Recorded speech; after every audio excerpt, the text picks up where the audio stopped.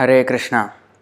Welcome to the episode 6 of Strengthening Foundation series, and today's topic is the story of Tulsi Devi, part 1. We will see if we can finish the whole story, but if not, it will be broken up probably into 2 parts. So today will be part 1 and tomorrow will be part 2. Tomorrow's Sunday program, instead of the regular Bhagavad Gita class, we will continue with the Tulsi story if we do not finish it today. So, first we will offer our prayers to Srila Prabhupada and Tulsi Maharani.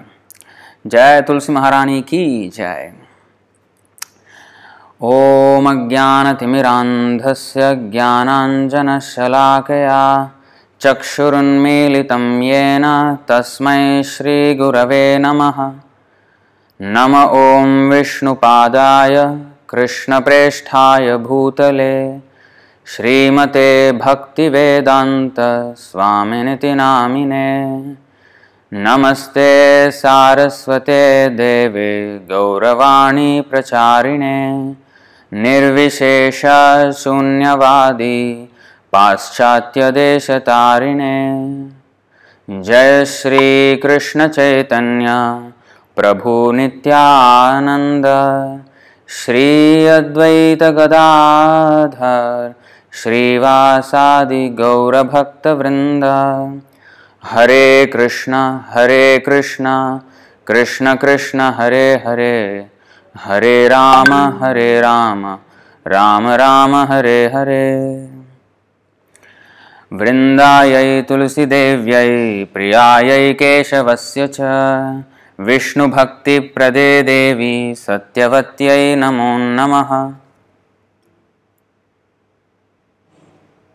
Yani Kani Cha Papani Brahma Hatyadikani Cha Tani Tani Pranashyanti Pradakshina Pade Pade.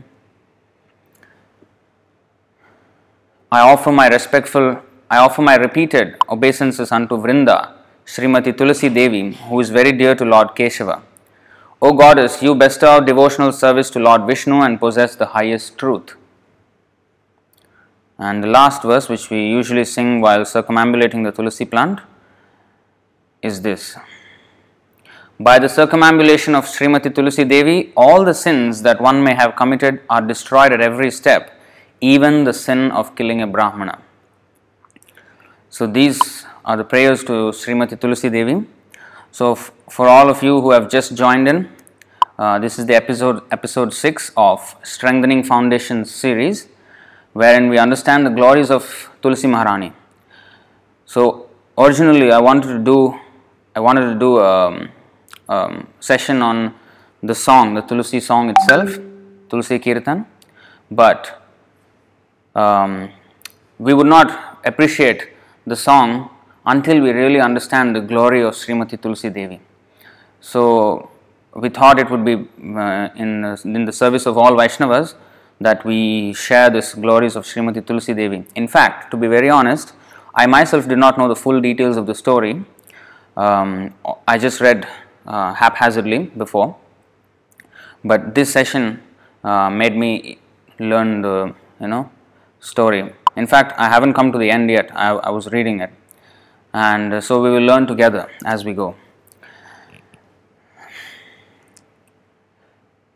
So before we start, there is a nice prayer,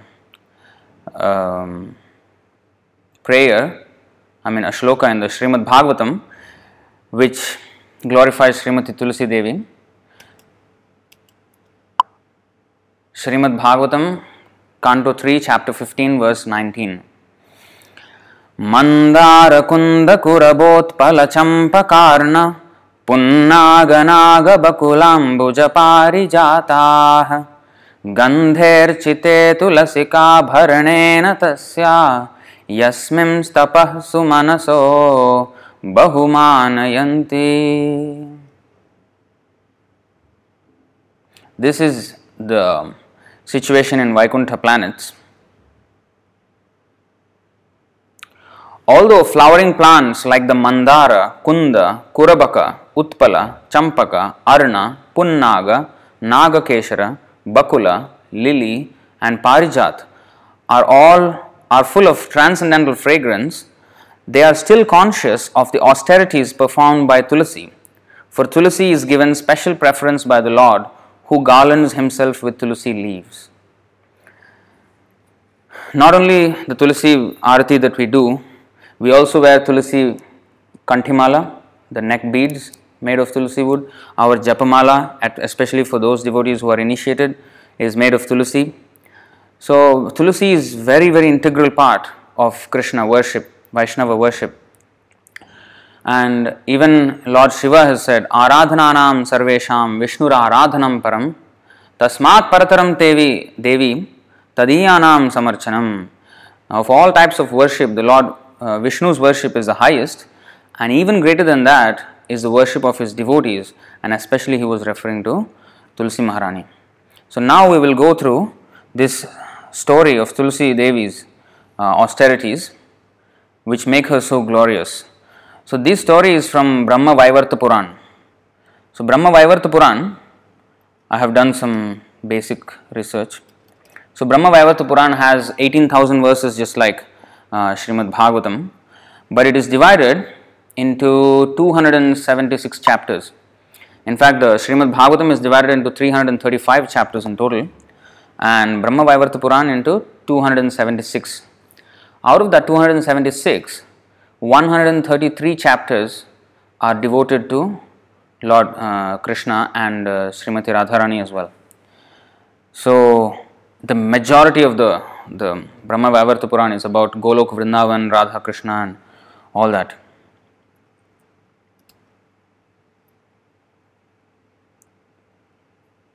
So we will wait for that to open.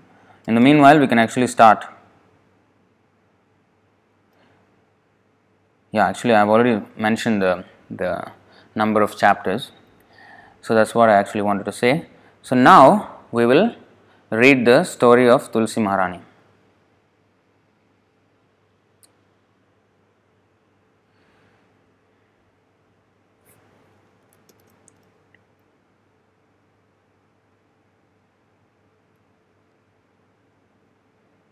So this is like extremely slow.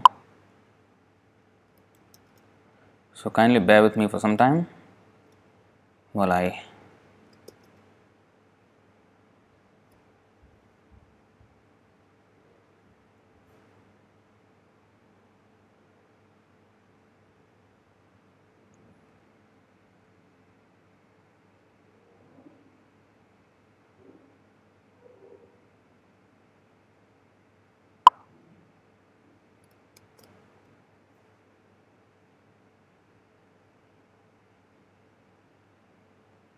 So because of this live stream, the speed of this is very, very slow. So which is why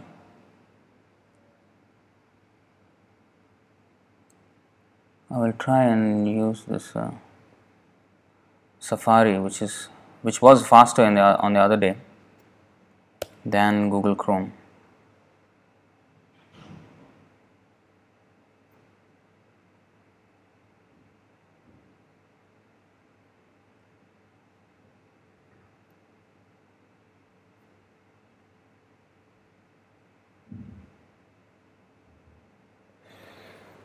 We should be ready in about a minute.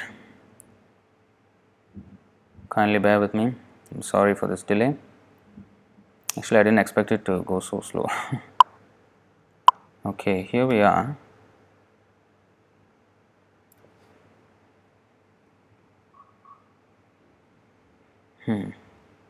It's also slow.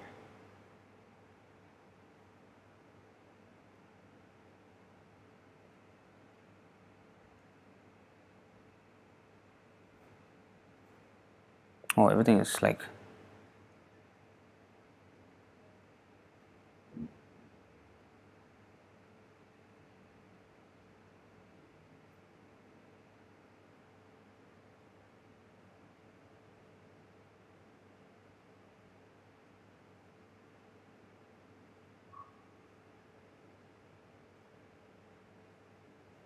So chapter 1. So 20 chapters, in fact, this whole story of Tulsi Maharani spans 20 chapters. So chapter 1 is the appearance of Tulsi Devi. So this is how it goes. So it all started with Narad Muni's question, and Narayana, he answered the whole thing. This was the conversation between Narada and Narayana. Narad Muni asked Lord Narayana, "O Bhagavan, how did the pure, chaste Tulsi Devi become your wife? Where was she born? Who was she in her previous birth? What family did she come from? And what austerities did she perform to get you as her husband? You who are above the material energy are not subject to change. The cosmic self, the supreme God, the Lord of all, omniscient, the cause of all, omnipresent, container and preserver of all. And how did Tulsi Devi, your chief goddess, become a tree? O you who resolve all doubts, my mind is curious to know all about these points.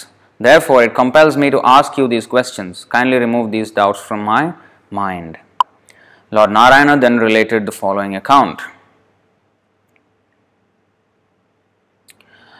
Manu Daksha Savarni was a partial expansion of Lord Vishnu.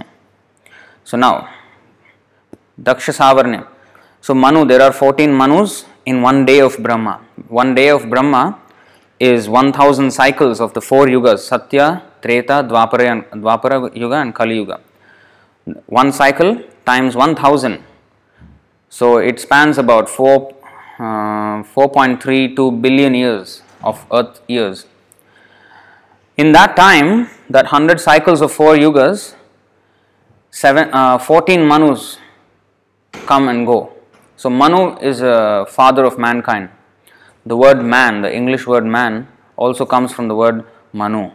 And Manav, human beings are therefore called Manav or Manushya, because they are descendants of Manu.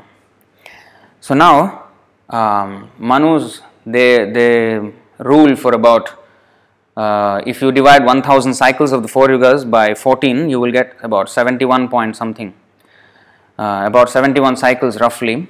Each Manu will get that much amount of time to rule. Now, in the 14 Manus are, the first one is Swayambhuva, then Swarochisha, Uttama, Tamasa, Raivata, Chakshusha, Vaivasvata, Savarni, Daksha Savarni, Brahma Savarni, Dharma Savarni, Rudra Savarni, Deva Savarni and Indra Savarni. So these are the 14 Manus. So Daksha Savarni is the 9th Manu, whereas we are in the Vaivasvata Manu, which is, Vaivasvata Manu means the Manu who is the son of Vivasvan. Vivasvan's son is Vaivasvata. So the Vivasvan is the sun god, Surya. So his son is now the current Manu. So this is the 7th Manu in the day of Brahma. So we are at about midday, just going to be midday. After the end of 7th Manu, it will be midday for Brahma. So, but this Daksha Savarni Manu is the 9th Manu. So, from this we can understand, it looks like, what is this? Krishna. It looks like it may be from a previous day of Brahma, or Daksha Savarni is already here, but he is not yet the Manu. So I do not know exactly which is the case, but it looks like it's from the previous day of Brahma. So now we will continue reading. Manu Daksha Savarni was a partial expansion of Lord Vishnu. He was extremely virtuous, devoted to the Lord and very famous for his good deeds. Daksha Savarni's son Dharma Savarni was also extremely virtuous. Dharma Savarni's pious son was called Vishnu Savarni, and his son, who was a great Vaishnava, was known as Raja Savarni. However, Raja Savarni's son Vrishadhvaja was fanatically devoted to Lord Shiva. Lord Shiva lived in Vrishadhvaja's house for 3 celestial yugas. That means one celestial yuga means Divya Yuga. One Divya Yuga is one cycle of the 4 yugas, Satya, Treta, Dwapara, Kali. So Lord Shiva lived in Vrishadhvaja's house for 3 celestial yugas. 3 Divya Yugas, and loved him more than his own sons, who were Kartikeya and Ganesh. Vrishadhwaja did not revere Lord Narayana, Goddess Lakshmi, or any of the demigods. He abolished the worship of Lakshmi in the month of Bhadra, August, September, and the worship of Saraswati in the month of Magha, January, February. He did not participate in the sacrifice and worship performed out of respect for Lord Vishnu, Narayana, and criticized them rather severely, and was completely against Vaishnavism. But the demigods did not curse him because they feared Lord Shiva, because Lord Shiva, he was very dear to Lord Shiva. So if somebody cursed him, maybe Lord Shiva will get angry. That's why they did not do anything to him.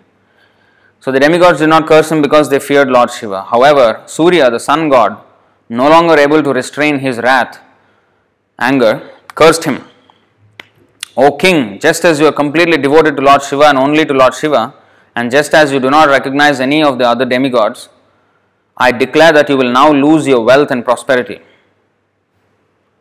When Lord Shiva heard this curse, Lord Shiva, he was in meditation, he came to know that Surya uttered this curse over his devotee. He became very angry. Seizing his trident, he ran after Lord Surya. Afraid, the sun god went with his father Kashyapa Muni to Brahmaloka. So he went, because he was Kashyapa Muni's son,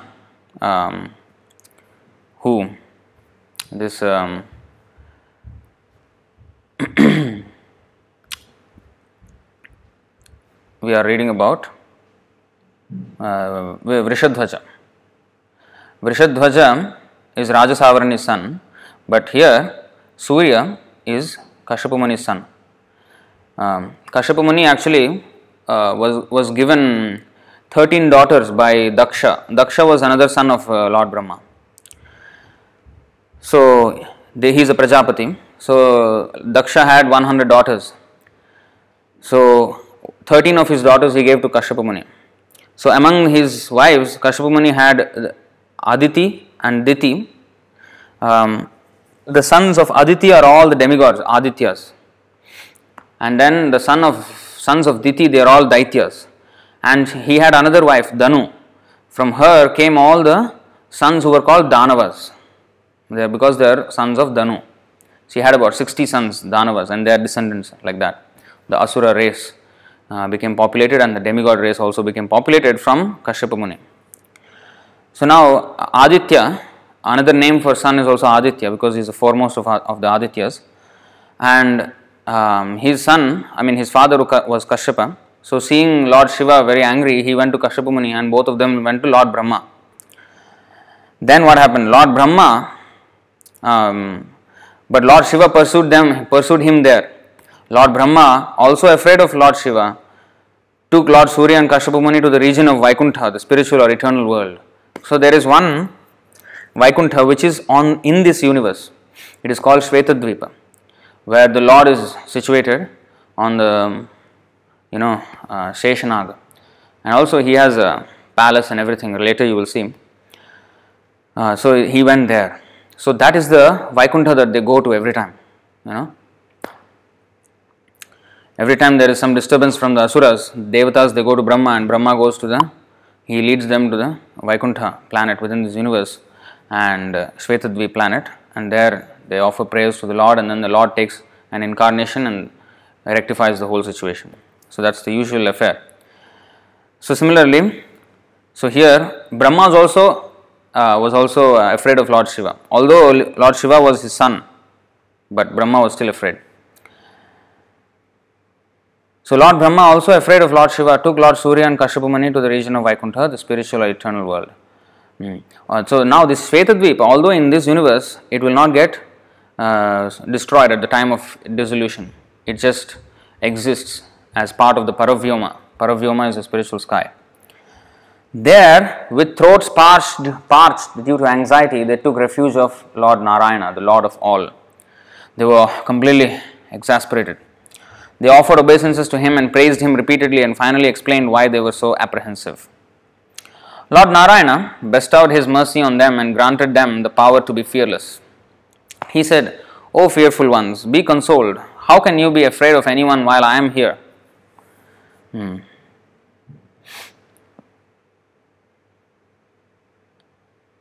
if anyone remembers me when he is in danger, wherever he may be, I hurry to him with my Sudarshan disc in my hand and save him. Krishna is assuring protection for his devotees. O demigods, I am always the creator, preserver and destroyer of this universe. In the form of Vishnu, I am the preserver, in the form of Brahma, the creator, and in the form of Shiva, the destroyer. I am Shiva, I am you, and I am Surya. I assume numerous forms and preserve the universe. So go back to your respective places, you have nothing to be afraid of. All will be well.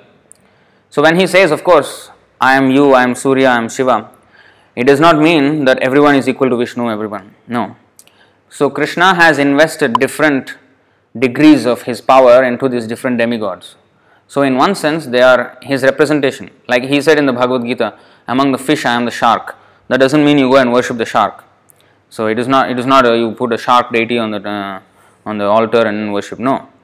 He is, among the animals I am the lion. So we don't go and worship a lion now.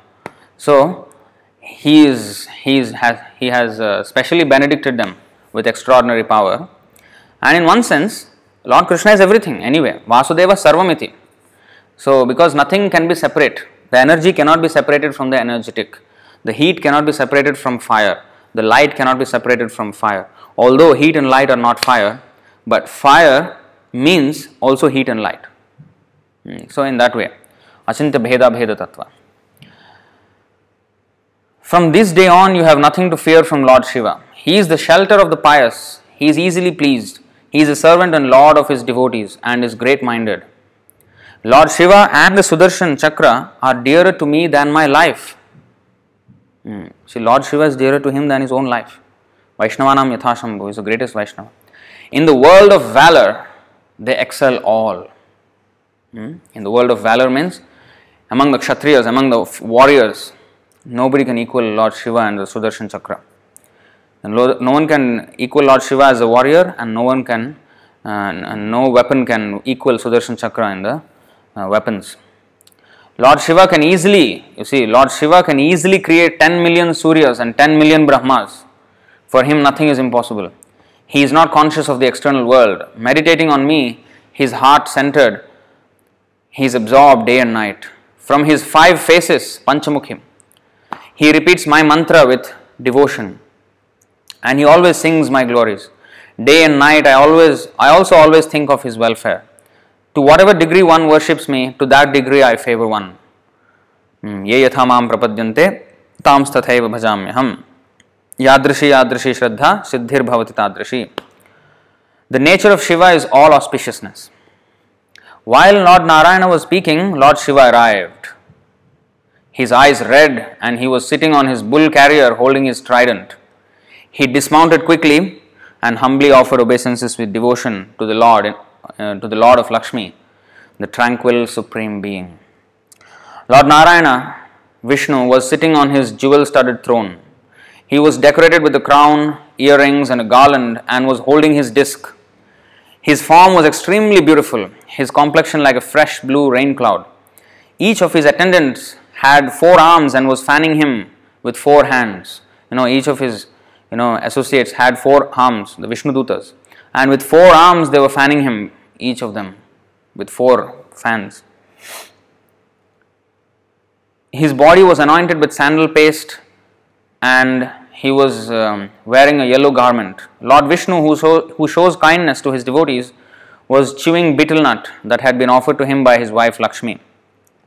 Smiling, he was watching and listening to the dancing and singing of the Vidyadharas. After Lord Shiva bowed down to Lord Narayana, he bowed to Lord Brahma. Why Lord Shiva bowed to Lord Brahma? Because Lord Brahma was his father. Although Lord Shiva was much more powerful than Lord Brahma, but still, as respect, he offered his obeisances to Brahma. Lord Surya and Kashyapa Muni respectfully saluted Lord Shiva. See, there was full respect. Although they were running away from Lord Shiva, there was full respect.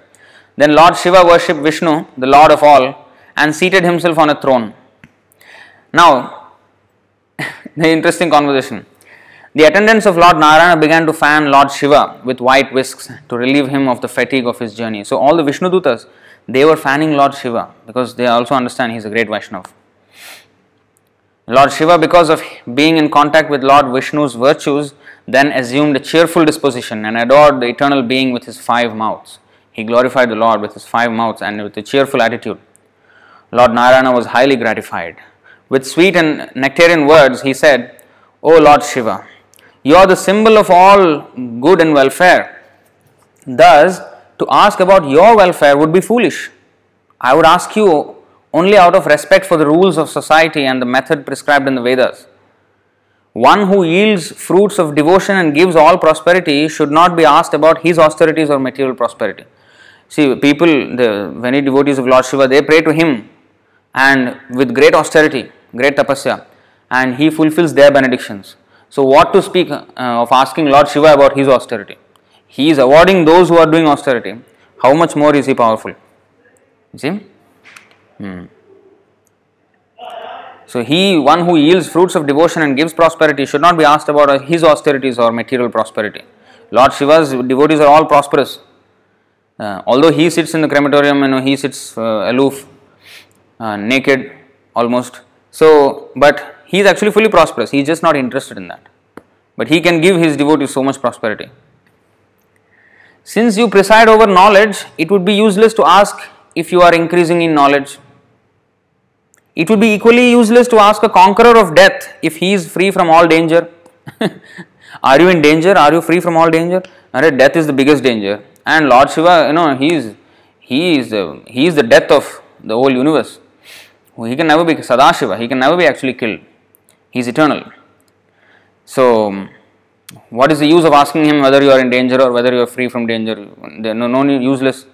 But you have come to my residence for a reason. Although you have nothing to ask for yourself, you have still come here. What is it? Have you become angry over something?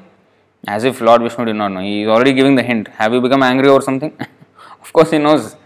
O Lord Vishnu, Lord Shiva began. King Vrishadhwaja is my great devotee. Lord Surya had cursed him and that has made me angry. Out of affection for my son, the king, I was about to kill Surya. But Surya sought shelter of Lord Brahma and now both of them have sought your protection. Those who are distressed and take shelter of you, either by speaking about you or by remembering you, become completely safe and free from danger. Just by chanting your name, Apanna Samsritim Ghoram, Yannama Vivasho Grinan, Yannama Vivasho, even unintentionally or unconsciously, if one chants Krishna's name, Vivasho Grinan, Tato Sadhyo Vimuchyeta, Yad Bibheti Swayam Bhayam. Immediately at that very moment, Bhayam will run far away, fear will run far away. That is the benefit of even chanting your name or remembering you or talking about you.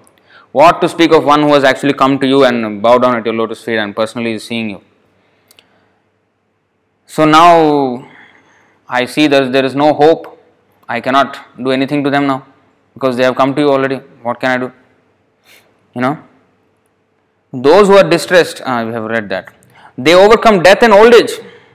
Those who take shelter of Krishna, they overcome death and old age. What to speak of those who come personally to you and take shelter? When one remembers you, his dangers disappear. All good comes to him. O Lord of the world, what will become of my foolish devotee who by the curse of Lord Surya has lost his good fortune and prosperity? Now they have come and taken shelter of you. Now what will happen to my devotee? Now you see what Lord Vishnu says. Lord Vishnu replied, O Lord Shiva, a half an hour has passed.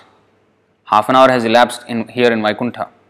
In that time, 21 celestial yugas have passed away in the material world. 21 Divya yugas have passed away in this half an hour that you are here. Therefore, King Vrishadhwaja, King Vrishadhwaja, through the revolution of irresistible and dreadful time, is dead already. Not only he is dead, his son Hamsadhwaja in the course of time also died in this half an hour. Mind you, they live for very, very, very, very long years. Just like we heard that Vrishadhwaja's house, Lord Shiva stayed for 3 Divya Yugas. So how long is his lifespan? You see, just imagine. But that Vrishadhwaja has already died. Not only that, his son Hamsadhwaja also died. But Hamsadhwaja had 2 sons, Dharmadhwaja and Kushadhwaja. You see now. Hamsadhwaja begot two noble sons named Dharmadhwaja and Kushadhwaja. They are both great Vaishnavas, but because of Lord Surya's curse, they have become luckless, no luck. And that means Lord Surya's curse did not only affected Vrishadhwaja, but his son Hamsadhwaja and his two grandsons Dharmadhwaja and Kushadhwaja also. They lost their kingdoms, including all prosperity and property. But they are now engaged in worshipping goddess Lakshmi, who is pleased with their efforts. Therefore, she has agreed to descend to earth and expand herself partially by taking birth from the wives of those two kings. So she has agreed, Lakshmi has agreed to descend in as their daughters, as partial expansion, not complete expansion, partial expansion of Lakshmi. One Dharmadhwaja's daughter, one Kushadhwaja's daughter, like that. She agreed to come. Then, by the favor of goddess Lakshmi, Dharmadhwaja and Kushadhwaja will become prosperous, mighty kings. O Lord Shiva, your devotee Vrishadhwaja is dead, so return to your abode. O Lord Brahma, Lord Surya and Kashyapa Muni, you also should return to your abodes, realms. Bhagavan Vishnu then went with his wife to the inner apartments.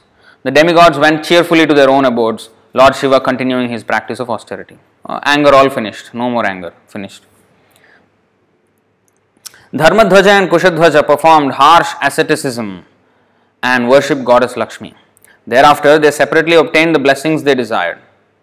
By goddess Lakshmi's favor, they again became the rulers of the earth.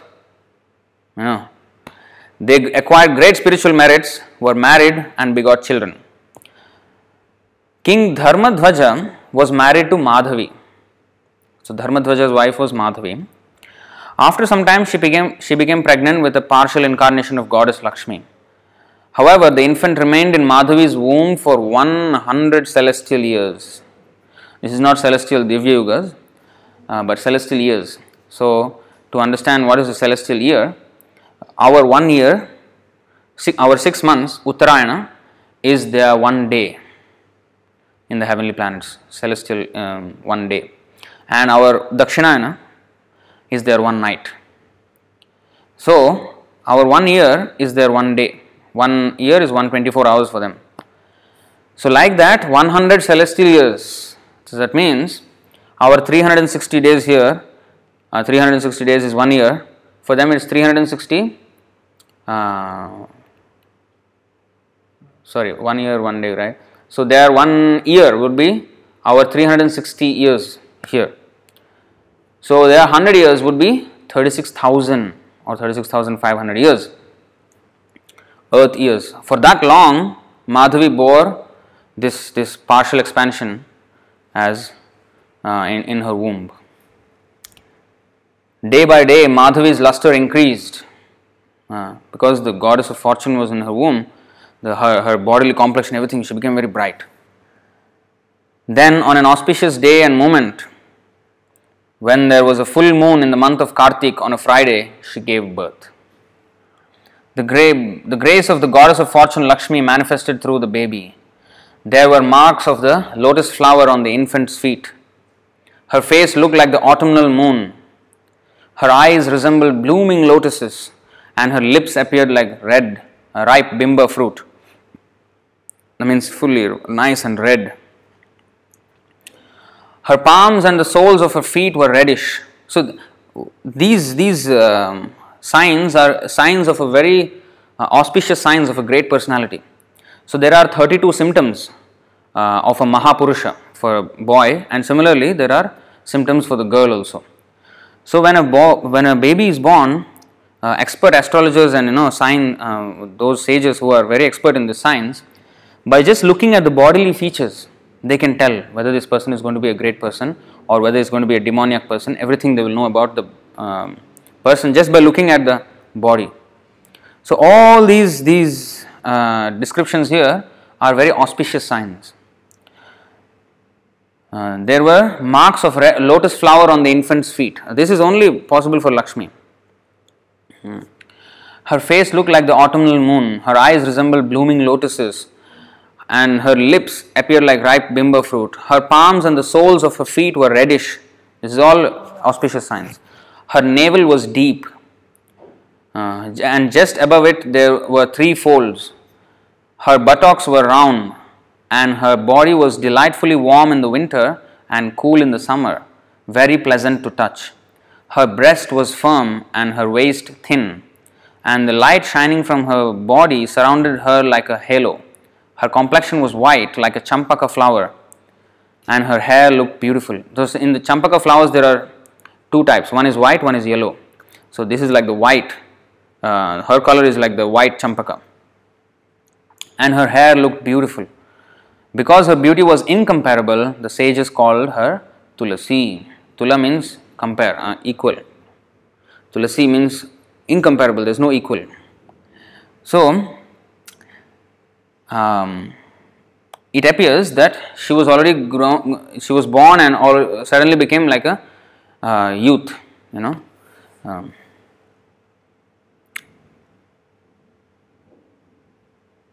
as soon as she was born, you see, she was already grown up. That's why you see, even the descriptions of a grown up woman, just a girl who has come of age, such descriptions are mentioned. So, as soon as she was born, Tulasi resolved to go to the mountainous region of Badrinath to practice severe austerities. Though many persons tried to dissuade her, no one was able to, for she was determined to stay and pray in the forest till Lord Krishna appeared and agreed to become her husband. During a period, now you see what is the austerities, Tulasi Maharani performed. We have read the verse earlier that all the flowers were acknowledging the austerity of Tulasi Maharani. Now you see, during a period of 100,000 celestial years, 100,000, not earth years, celestial years. That means about 36 million years of our earth. She endured the following. What she did, what was her tapasya? In the summer, she exposed herself to 4 fires around her and the sun above. This is what the great sages do. They go to the Himalayas, they start a fire here, they start a fire here, they start a fire here, and they start a fire behind. So it is very, very hot. This is in the summer, and then the sun is scorching from above, and in this way they meditate on the Lord. So in the whole summer like this. And in the winter she submerged herself in the icy waters, and in the rainy season she subjected herself to heavy downpours at the funeral grounds. This is for 100,000 celestial years. 100,000 celestial years. And for 20,000 years, the first 20,000, she subsisted on fruits and water. 20,000 years. For the next 30,000 years, she chewed dry leaves, the leaves which had already fallen from the tree, not plucking the leaves from the tree also, but that which have already fallen and became dried. And after that, for 40,000 years, she lived only on air. And for the next 10,000 years, she ate nothing, not even air, not even breathing air, and just stood on one leg. This is her 100,000 years of tapasya. And all this in the midst of the fire in summer and in the icy waters, submerged herself in the icy waters to the neck in winter, and doing these things. Now you know what is Tulasi Maharani's tapasya. Finally, she saw Lord Brahma in the sky, riding on his swan carrier and sweeping down towards her. Believing that he had come to grant her a boon, she bowed down low to him. Lord Brahma said, "O Tulasi, ask me for a boon, whether it be devotion to Lord Hari or servitorship to him or freedom from old age or freedom from death, I will grant it." "Yes, O Lord, I will ask. Please listen. I will not hide my desires out of fear or shame, since you are all-knowing. You know everything anyway, so I will not hide from fear or shame. My name is Tulasi. Formerly, I was a cowherd girl in Goloka Vrindavan planet. And there I served Radharani, the beloved of Sri Krishna. I am a partial expansion of Radharani and was her favorite companion. But one day, in the place where the Rasa dance had occurred, Krishna became intimate with me and I fainted from excessive joy. While I was lying there, Radharani suddenly appeared and saw me in that condition She was not at all pleased. Blinded with fury, she first reproached Krishna. First she shouted at Krishna, "What is this?" And then cursed me. She said, "Oh, vile one, go and take birth as a human being." Radharani. You see now how it started, how it all started. So Srimati Radharani cursed Tulasi because she was enjoying with. And you see what Krishna did. He did not. Because in Golok Vrindavan, Radharani is the supreme. You know. And Krishna is just like a henpecked lover. So then Krishna said to me, so Tulasi is saying, Krishna said to me, when you take birth in Bharatvarsh, here it is at India, when you take birth in Bharatvarsh, if you practice austerities, Lord Brahma will grant you a blessing. He will arrange for you to marry the four-armed Narayana, who is an expansion of myself. Then Krishna disappeared. And out of fear of Radharani, I left Goloka and was born in this world. So please grant me that boon. I want to have that handsome and peaceful Narayana as my husband. See? So for a woman, the perfection of all her austerities or what is when she has a good husband. And good husband means especially one who is a devotee and who can guide her. Lord Brahma replied, "O Tulasi, Sudama." Now you see Lord Brahma is offering another thing. She asked for Narayana's husband. He said he had another plan. Lord Brahma replied, "O Tulasi, Sudama was a partial expansion of Krishna and one of Krishna's cowherd boyfriends in Goloka.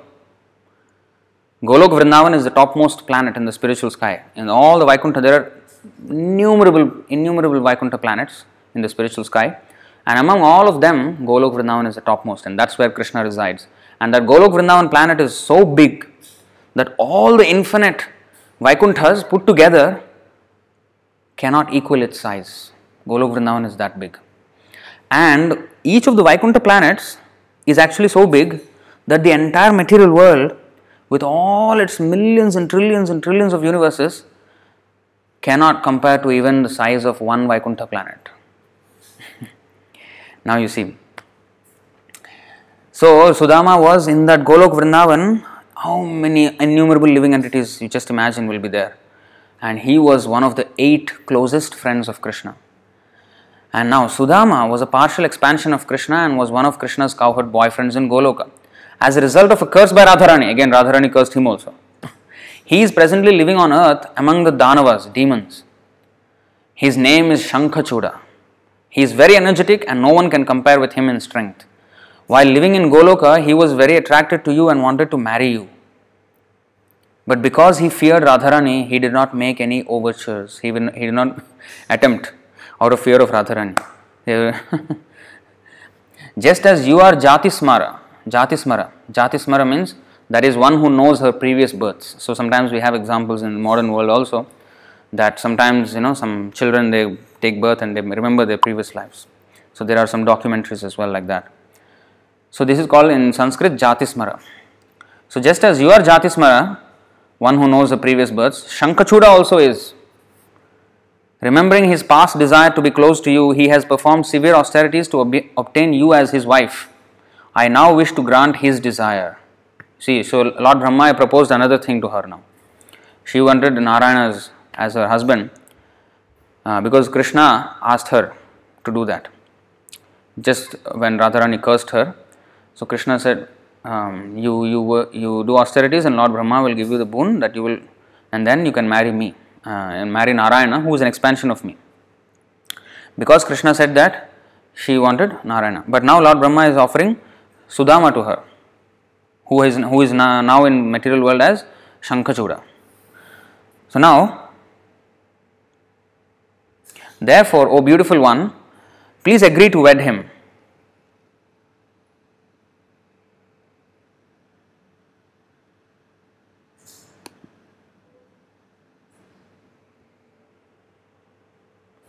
What is this? Come on.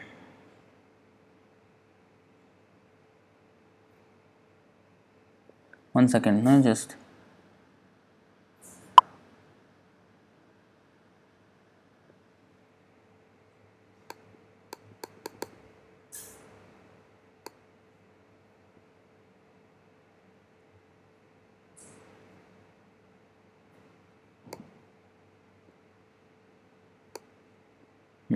Okay.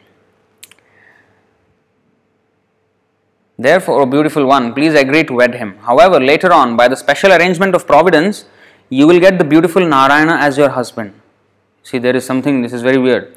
He asked her to marry Shankachuda, but however, later on, by the special arrangement of providence, you will get the beautiful Narayana as your husband. But after that, he will curse you and you will be transformed into the world purifying Tulasi plant, holy basil, or Osilium basildum sanctum. This is the scientific name of Tulasi. You will be the best of flowers and dearer to Narayana than his own life. No one's worship will be complete without your leaves. You will remain as a tree in Vrindavan and will be widely known as Vrindavani. The cowherd men and women will worship Lord Hari with your leaves. As the presiding deity of the Tulasi plant, you will always enjoy the company of Krishna, the best of cowherd boys. So now he gave a whole new twist to her austerity. So she wanted Narayana. He said, you marry this Shankachuda, who is Sudama, who is also fallen down because of Radharani's curse. And now that Shankachuda, you marry him, and after that, by will of providence, you will get Narayana as your husband. And that Narayana, after being your husband, he will curse you and you will become a plant. And then everybody will, worship. Everybody's worship will not be complete unless they use your leaves, that plant. So in this way, he said, and then as the presiding deity of that Tulasi plant, you will enjoy Krishna's company. Now, Tulasi Devi, you see, she said, she did not become upset. You see what she did. Tulasi Devi smiled and gladly said to Lord Brahma, "O Father, I will be honest with you. I am not as devoted to the four-armed Narayana as I am to the two-armed Krishna." Now she is disclosing another aspect. For in Goloka, my close encounter with Krishna was suddenly interrupted, leaving me still longing for him. Thus, it was only because Krishna had asked me that I had been praying to get Narayana for my husband. So you see, this is not just like ordinary lust or like boy and girl. No, this is very, very difficult to understand. So it is so strong, that love is so strong that she was enjoying with Krishna and was cursed that it was interrupted. And because Krishna asked her to do this tapasya, she did so severe tapasya, it is unmatched in the whole history. 100,000 years, celestial years, and with all that difficulty that we have seen. But she has gladly done it, and after all that also, when she asked Lord Brahma her boon, Brahma suggested something else. He said, marry Shankachuda, this demon, and then Narayana, and then Tulasi plant. And she did not say, what is this, after 100,000 celestial years, you have no respect for my... No, nothing, no complaint. She was in fact very glad. In fact, she says another thing. You see, actually I am actually more attracted to Krishna than Narayana, but because Krishna asked me to get Narayana as my husband, to fulfill Krishna's order, that's why I wanted Narayana as my husband.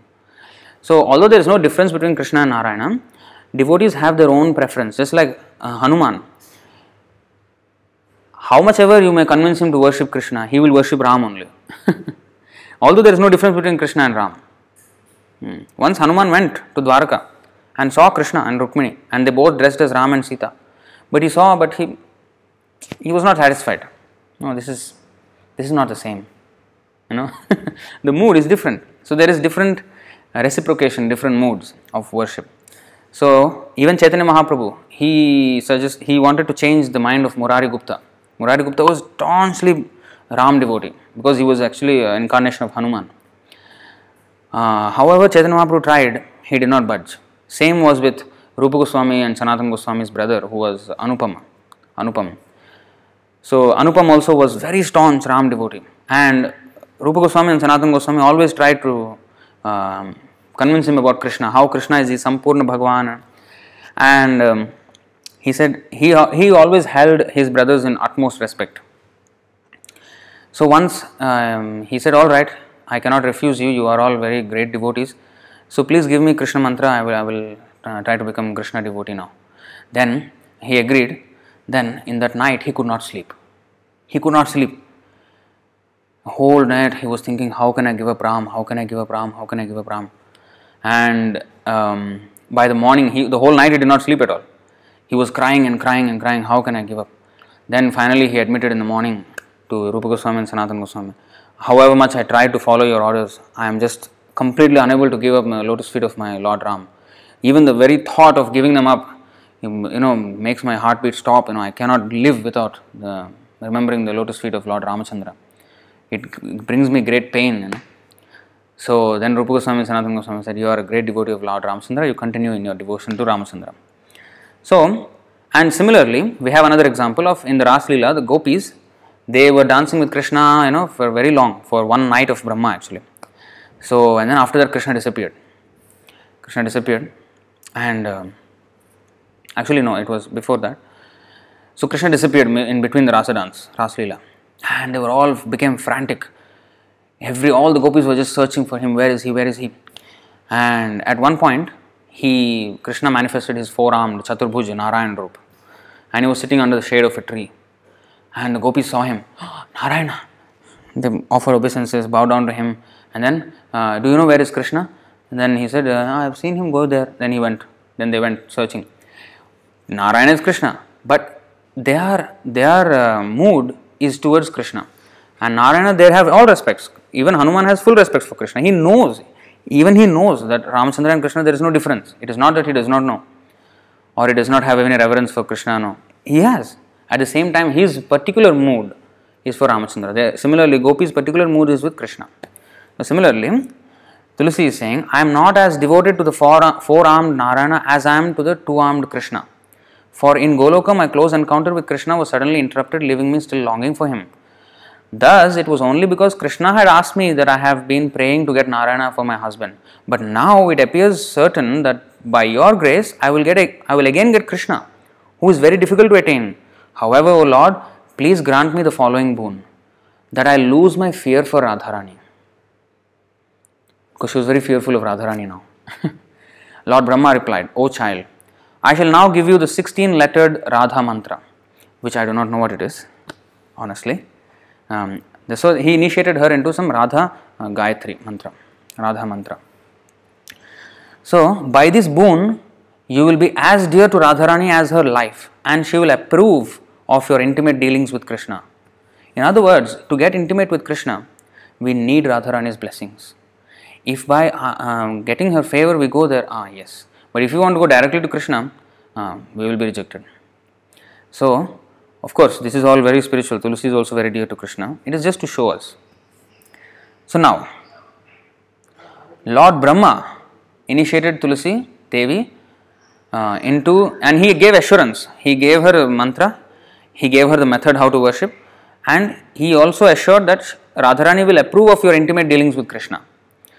Lord Brahma initiated Tulsi Devi into the 16-lettered mantra, the hymn, and the mode of worship of Sri Radha. Then, blessing her, he disappeared. As directed, Tulsi engaged herself in worshipping Srimati Radharani. And after 12 years, attained success. 12 years, after the 100,000 celestial years, now another 12 celestial years, she attained success. Obtaining the desired boon, she reaped the fruits that were unattainable by others. As the pangs of her austerities ended, she became cheerful. When one gets the fruits of one's labor and then considers the difficulties experienced in attaining them, the difficulties then seem pleasurable. It is very hard, but once you get the result, and when you think of all the difficulties that you went through to get this result, all those difficulties seem pleasurable. But if you don't get the result, you'll be frustrated, of course.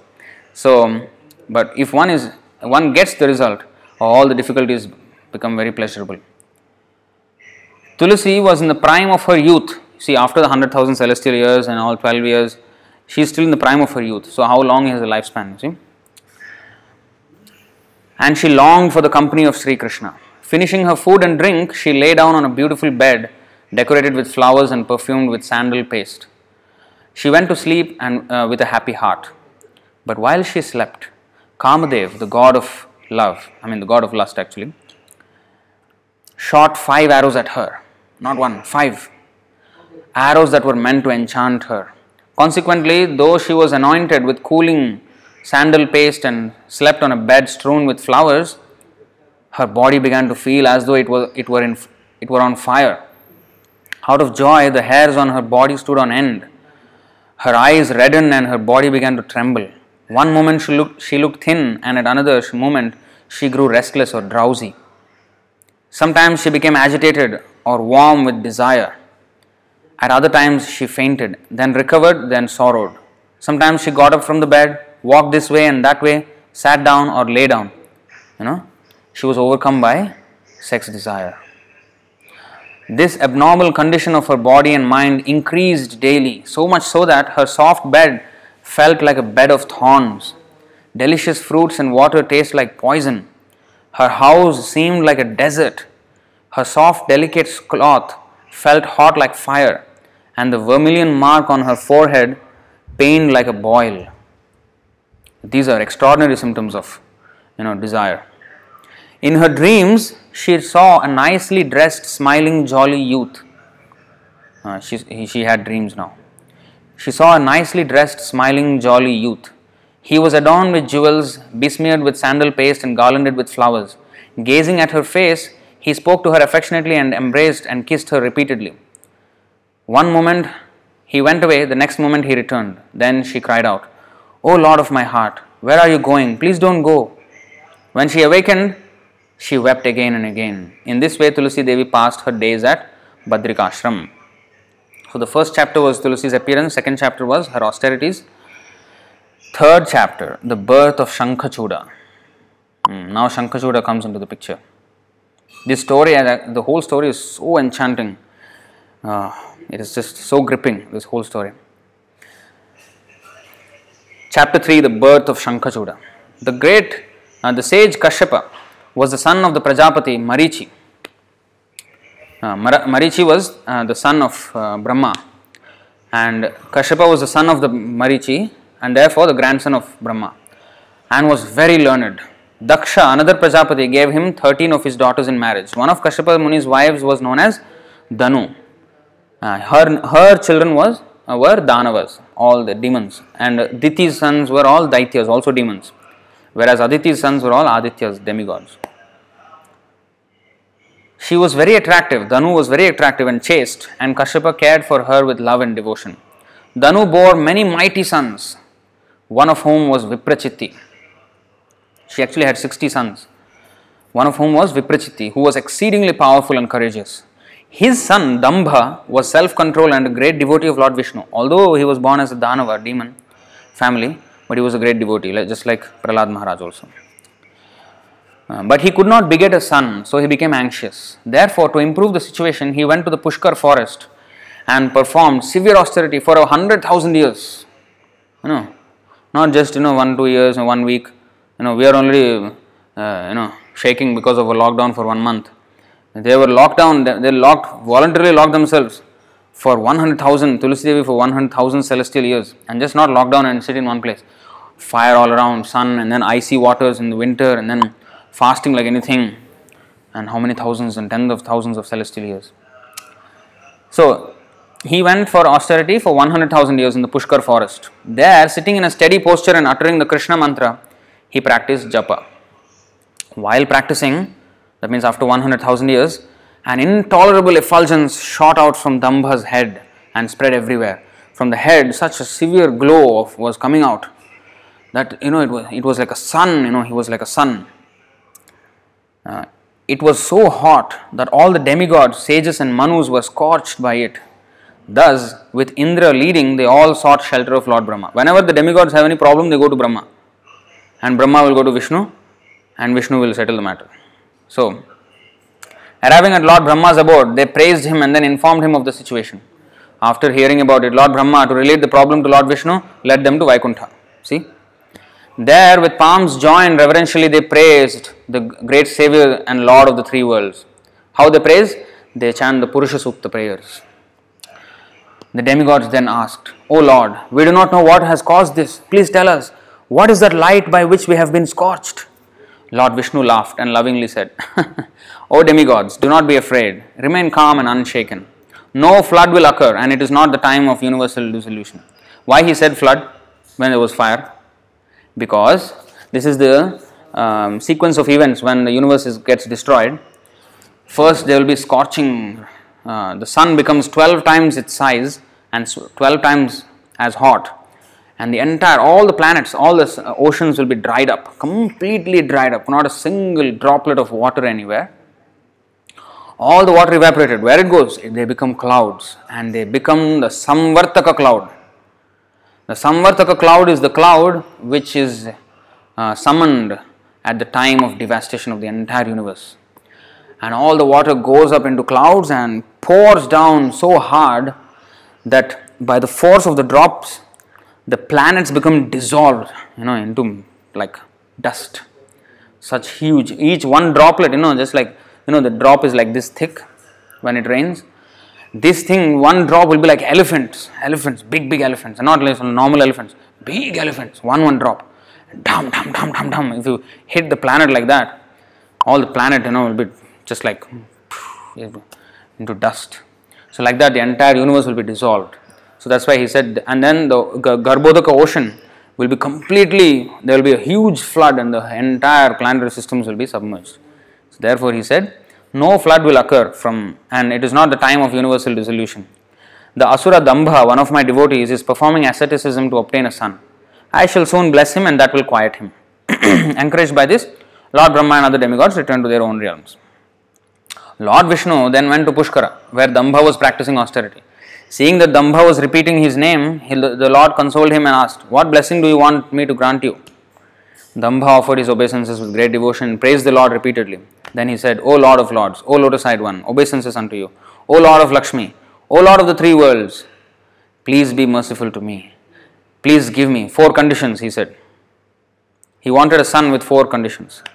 Please give me a powerful and courageous son who will be your devotee, be invincible to the demigods, and be the conqueror of the 3 worlds.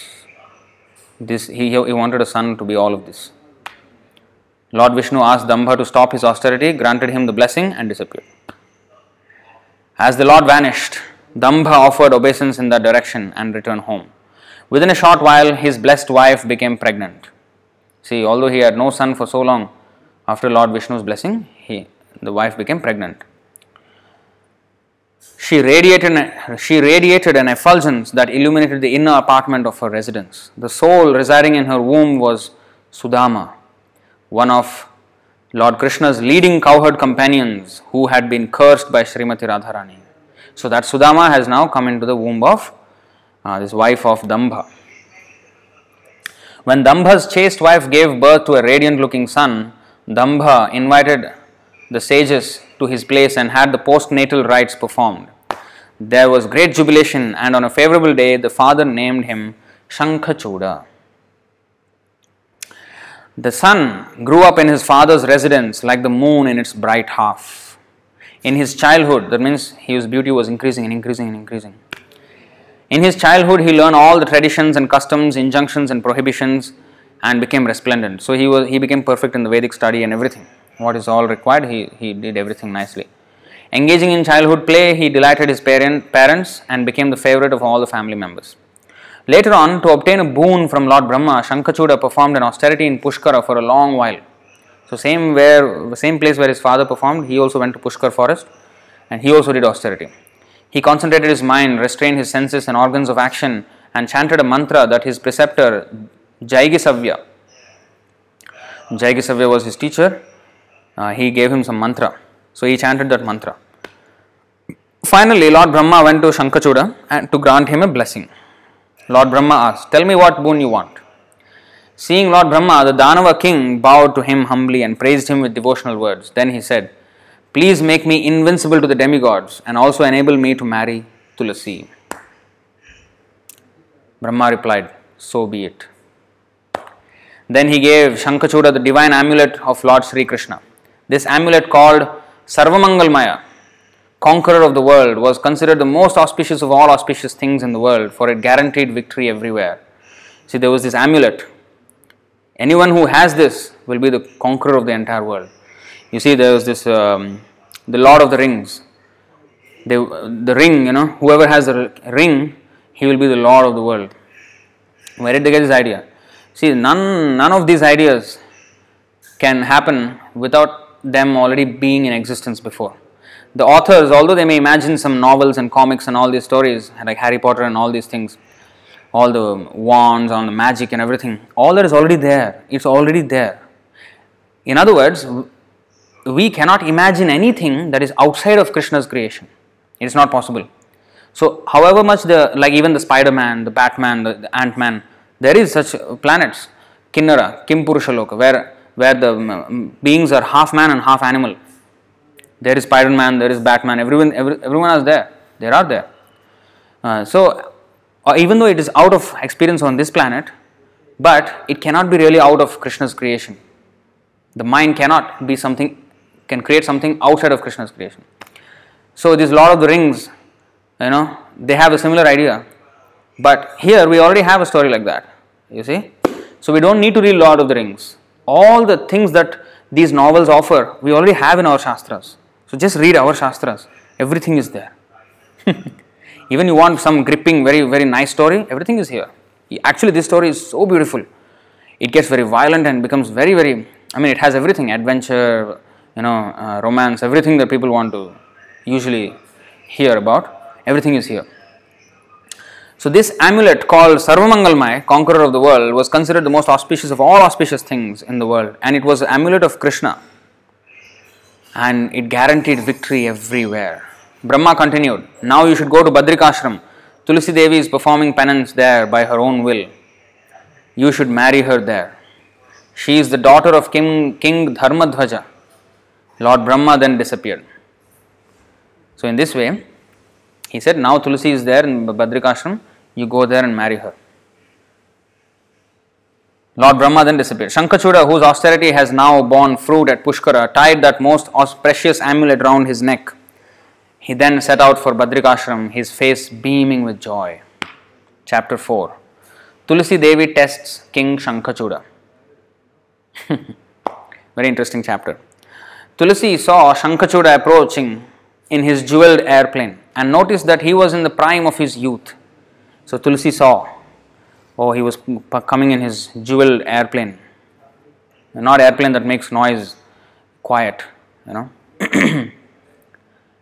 And she noticed that he was in the prime of his youth. He was handsome like Cupid, white complexion like the champaka flower, and decorated with gems. His face resembled the full moon of autumn. His eyes looked like lotuses in full bloom, and his cheeks flashed with the glow of his earrings. His cheeks flashed with the glow of his earrings. A parijat flower garlanded his neck. Musk and saffron anointed his body, and sandal paste perfumed his person. Just imagine, a personality is so beautiful. As he came closer, Tulsi hid her face in her shawl and smiled at him with sidelong glances. Sidelong glances means looking like that from the side. So she was blushing. So blushing at the thought of this first meeting, she bowed her head nervously and eagerly drank in with her eyes the lotus of his face. So the Kamadev is acting now. Shankachuda also gazed at Tulsi, seated as she was on a lovely bed strewn with flowers and sandalwood. Her teeth shone like pearls, her lips were like bimba fruit, her nose was graceful and her complexion golden. She resembled the autumnal moon. Adding to her grace, just below the parting of her hair was the mark of sandal paste and musk, and just below them a mark of vermilion. She had a low yet deep navel, and below it 3 lovely abdominal folds. That's Sri Radha Madan. Yeah. So he saw her full beauty, She had a low yet deep navel, and below it 3 lovely abdominal folds. Her palms were reddish, her fingernails were glowing, her feet were radiant and crimson, colored with lac dye. Her glowing toenails surpassed the glow of the autumn moon, giving her an unrivaled beauty. Tulsi was decorated with lovely jingling ornaments, and the knot of hair at the back of her head was decorated with a jasmine wreath. Shark-shaped earrings adorned her cheeks, while a diamond necklace beautified her breast. She wore gorgeous bangles of conch on her arms and wrists, as well as precious jewels on her fingers. Shankachuda sat down and said to her, "O beautiful girl, whose daughter are you, and how have you come to this forest? You look most fortunate and blessed. Indeed, you are the personification of heavenly joy, the best of women. You are a model of loveliness and can certainly bewilder even the saints." So nowadays they have this Miss World and Miss Universe. They look like crap, But here, this is a real beauty of a Tulsi. Compared to that, they say Miss Universe. What is the difference between Miss World and Miss Universe? I mean, as if they have traveled the whole universe, all the planets, and saw all the women of the entire universe, and then they judge that this woman in this horrible earth is a beautiful woman more than all the heavenly girls. Come on, So, this is heavenly beauty. When Tulsi gave no reply, he glorified her. Shankachuda glorified her. You are the best of women, you are a model of loveliness and can certainly bewilder even the saints. Sadhus also can fall down when they see you. When Tulsi gave no reply, he asked, "O gracious one, why don't you speak? I am your servant." You see how he became handpicked already. "So please greet me with the melody of your speech." These are all, lusty talks. Her head lowered, her face smiling, the beautiful-eyed Tulsi said, "I am the daughter of King Dharmadhvaja and have been practicing asceticism here. But who are you? And why are you talking to me? If a noble man sees a virtuous woman alone, he does not talk to her. So go away, wherever you please." This is a classic woman talk. When a woman says something, it is to be understood that she means the opposite. Especially when it comes to all these romantic talks. She will say one thing, but the exact opposite is what she means.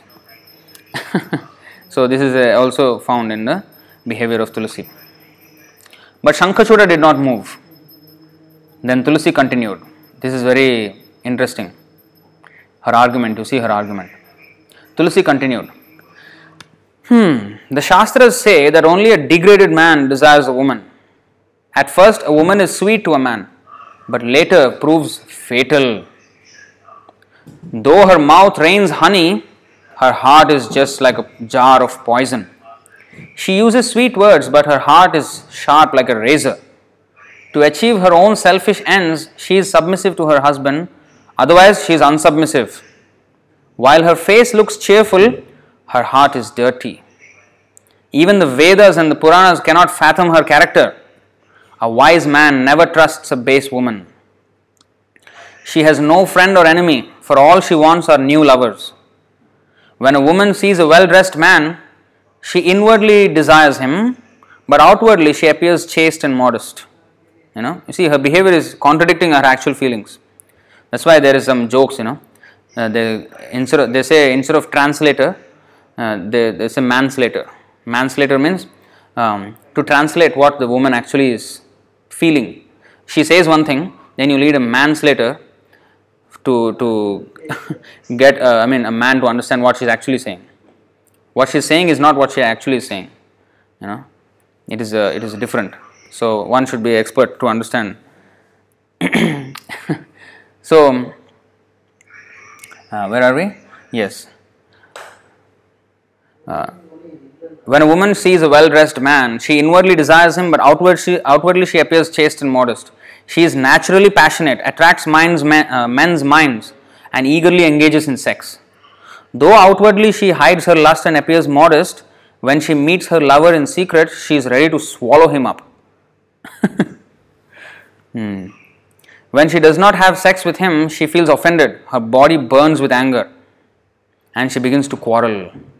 When her passions are fully satisfied, she becomes cheerful. When unsatisfied, morose. So, you see, Tulsi is giving a whole breakdown of the woman's psychology.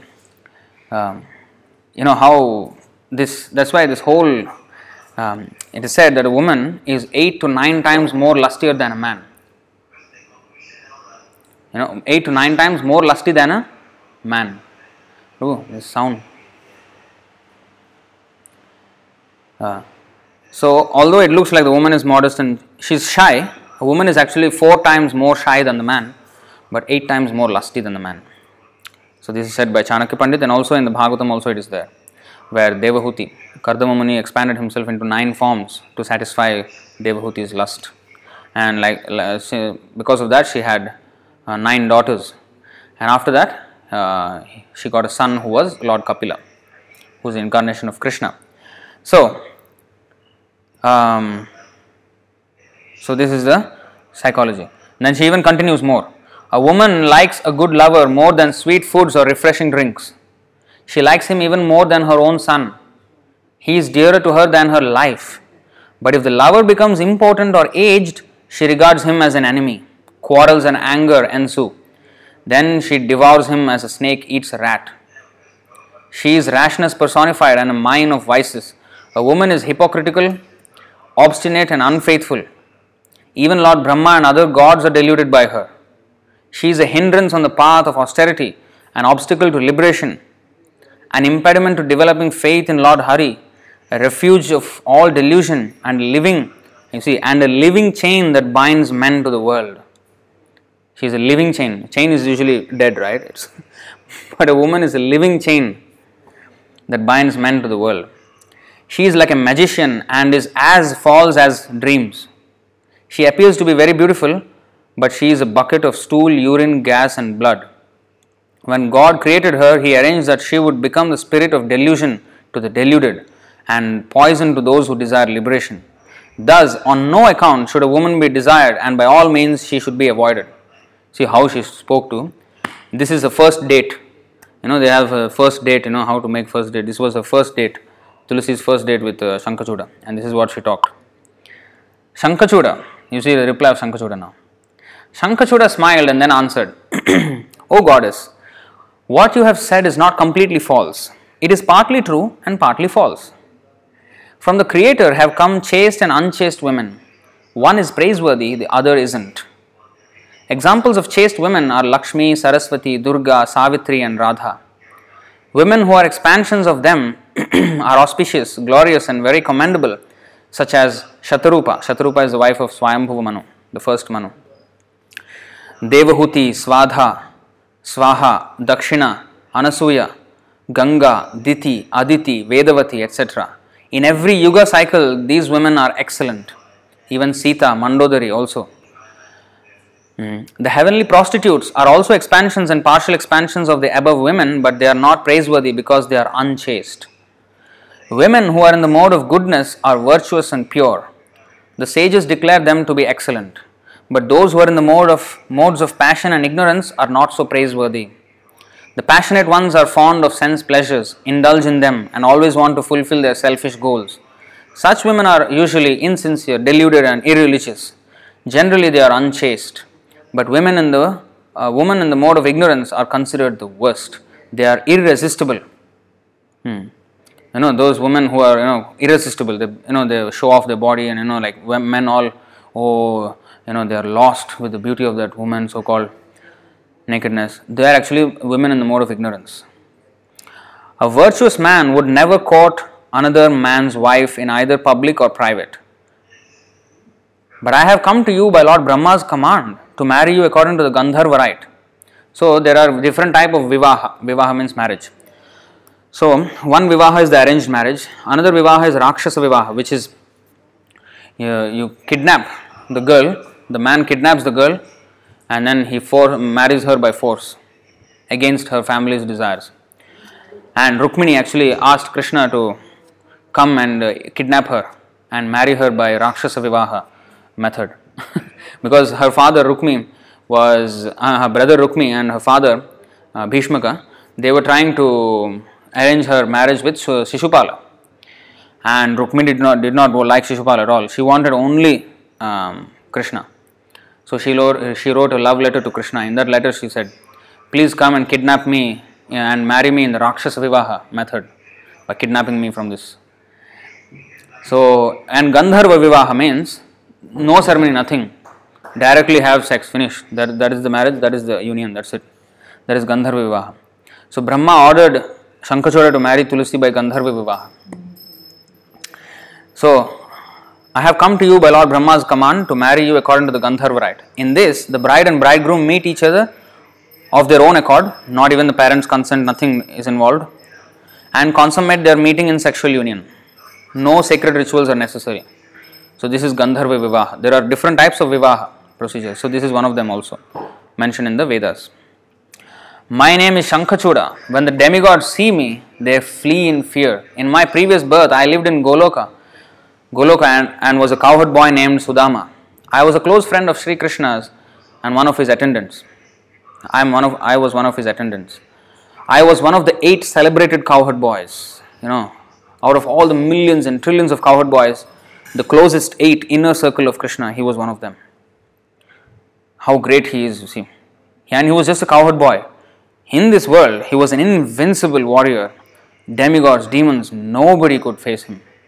Even later you will see Kali also cannot face him. So anyway, here, I was one of the 8 celebrated cowherds. Then Srimati Radharani cursed me to be born in India, in Bharatvarsh, in a demon family. By Krishna's grace and by his mantra, I am a Jatismara. That is, I know the history of my previous birth. You also are a Jatismara. So you know that in your previous birth in Goloka, when Radharani caught you alone with Krishna, she became angry and cursed you to be born here in India. In Goloka, I very much wanted to consort with you, but because I feared Radharani, I did not do so. Shankachuda stopped talking. Then Tulasi smiled and cheerfully said, persons like you are famous in this world and good women desire such husbands. You have defeated me in argument. A man who is conquered by a woman is very impure and condemned by people in general. You see, Tulasi is saying, a man who is conquered by a woman is very impure and condemned by people in general. The forefathers and the demigods regard men who are conquered by women as low and contemptible.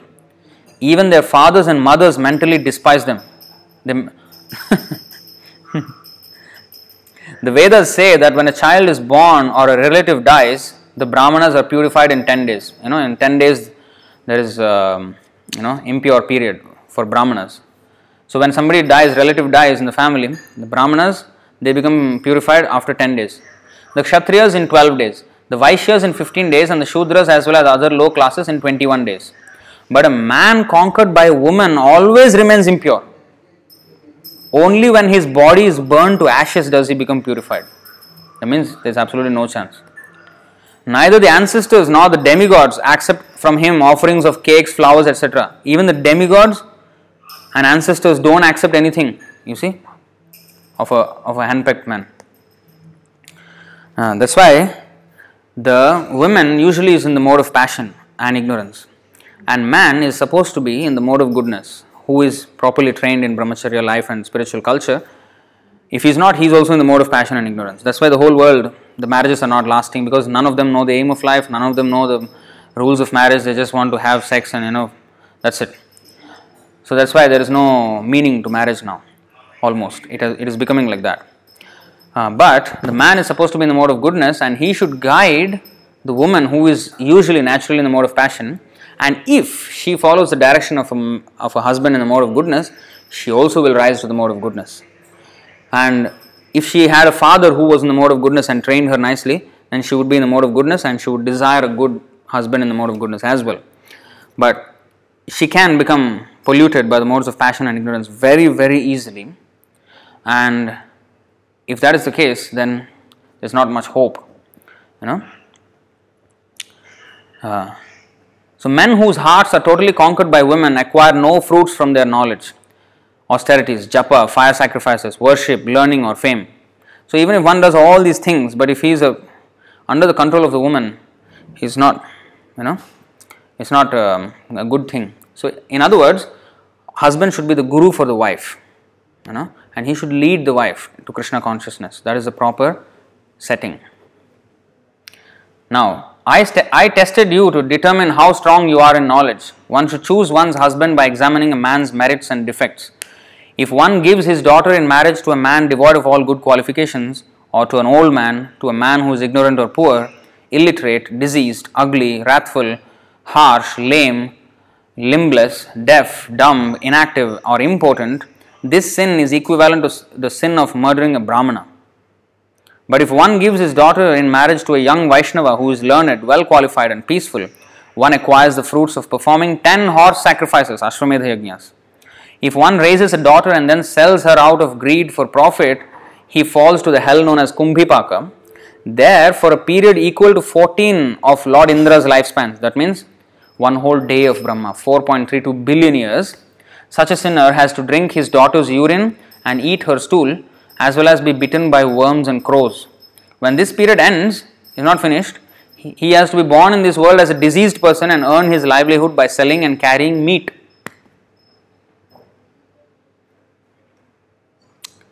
You see, if a father fails to give his daughter to a proper Vaishnava, this is going to happen. One day of Brahma, 4.32 billion years of Kumbhipaka, boiling oil, cooked in boiling oil for 4.32 billion years, and also he is fed what? Urine and stool of his daughter, and bitten by worms and crows, and after all that finished, he will be born as a diseased person and earn his livelihood by selling and carrying meat. Chapter 5. Tulasi marries Shankachuda. When Tulasi Devi stopped speaking, Lord Brahma suddenly appeared there. After Shankachuda and Tulasi offered him their respects, Lord Brahma said, "O Shankachuda, why are you wasting your time in such empty talks with Tulasi? Marry her now by the Gandharva rites. As you are a gem among males, she is a gem among females. When a clever couple marry, the union is very happy. And who would abandon happiness when it is at hand?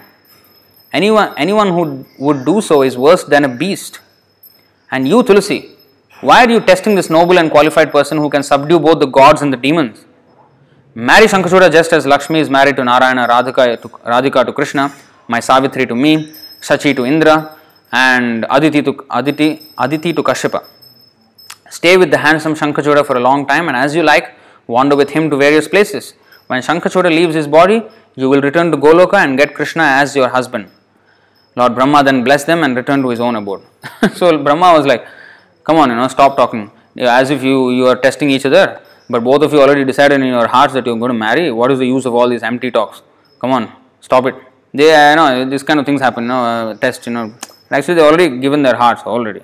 So he said, "Come on, give up all the nonsense, marry and go on. Anyway, both of you are devotees coming from Goloka. There is no loss. After this, you will go back to Goloka. What is there, testing and this and that? Come on, get on with your lives." Then Shankachuda then married Tulasi by the Gandharva rite. That means directly they had sexual union, and in this way they enjoyed each other. Glorifying the marriage, the demigods sounded their drums and showered flowers on them from the sky. Sometimes a newly married couple would go to a flower grove, and at other times to a river bank. There they would sleep on flower beds smeared with sandal paste and enjoy marital pleasures. Tulasi easily stole the heart of her husband. The heart of her husband, and Shankachuda also attracted Tulasi's heart. After Tulasi garlanded her husband with parijat flowers, which prevented disease and old age, she placed a precious jewel ring on his finger and offered him rare, beautiful gems. Bowing down to his feet with devotion, she repeatedly said, "I am at your service." Shankachuda smiled. He then presented Tulasi with clothes he had obtained from Lord Varuna's house. He also gave her a precious necklace of jewels, an armlet he had gotten from Swaha, Agni's wife, armlets from Chaya, the sun god's wife, earrings from Rohini, the moon god's wife, finger rings from Rati, Cupid's wife, conch ornaments from Vishwakarma, the celestial architect, as well as excellent bedding adorned with pearls and jewels. After further adorning her, he placed her feet on his chest and said, "I am your servant." They left the hermitage and began to travel to various places. They went to different mountains, flower gardens, caves, beaches, riversides and forests. Wherever they went, they enjoyed each other's company with great satisfaction, never tiring of one another. Shankachuda then brought Tulasi to his own kingdom, and there they continued to delight in each other's company. Chapter 6. Lord Vishnu helps the demigods. Shankachuda enjoyed his kingdom for one Manvantara. I do not know why it is said 4,320,000 years, because a Manvantara is not this period. It is 71 times this period. 71 times 4,320,000 years is actually one Manvantara. But here it is written wrongly. So Shankachuda enjoyed his kingdom for one Manvantara. How long is that? It's a short while. And during that period gained control over all the Devas, Danavas, Gandharvas, Kinnaras and Rakshasas. He dispossessed the gods of their realms and privileges, depriving them of their rights with respect to worship and offerings, and seized their weapons and ornaments. Consequently, they wandered about the universe like helpless beggars. He made the demigods a helpless beggars. He completely conquered them. They were wandering about the universe like helpless beggars. Finally, they united in a group and went to Lord Brahma's assembly. Sobbing, crying, They related the whole story of how Shankachuda had oppressed them. Lord Brahma took them to Lord Shiva's realm and related to Shiva the details of the case. Lord Shiva then took them all to the highest place, Vaikuntha, where there is neither old age nor death. As they approached the first gate, they saw the watchmen guarding the gate and sitting on jewelled seats. Sorry. So, the watchmen had beautiful dark blue bodies and looked effulgent. They had smiles on their faces, lotus-like eyes and 4 arms, each hand holding a conch, mace, disc and lotus flower. They wore yellow garments, were decorated with jewelled ornaments and were garlanded with forest flowers. Lord Brahma asked them for admittance and they nodded their approval. Then, after passing through 16 gates, the group finally arrived before Lord Narayana. 16 gates. Sometimes it is said there are 7 gates to Vaikuntha. Here it appears that there are 16 such gates. And finally they arrived before Lord Narayana. The assembly hall was filled with saints and 4-armed attendants who resembled Narayana and were wearing Kaustubha jewels. The assembly hall was so brilliant with rays of light that it appeared as though the moon had just arisen. By Lord Narayana's mercy, there were diamonds, gems and necklaces of jewels placed in various areas. In some spots, there were rows of pearls that shed their splendor and brilliance, and in other spots, there were mirrors arranged in a circle. In certain areas, there were jewels called Padmaragas, which were artistically arranged to appear like lotuses, spreading their radiant beauty everywhere. There were rows of steps made of Syamantaka jewels. Throughout the hall were wonderful pillars built of Indranila jewels. Indranila jewel is a blue, kind of like a sapphire.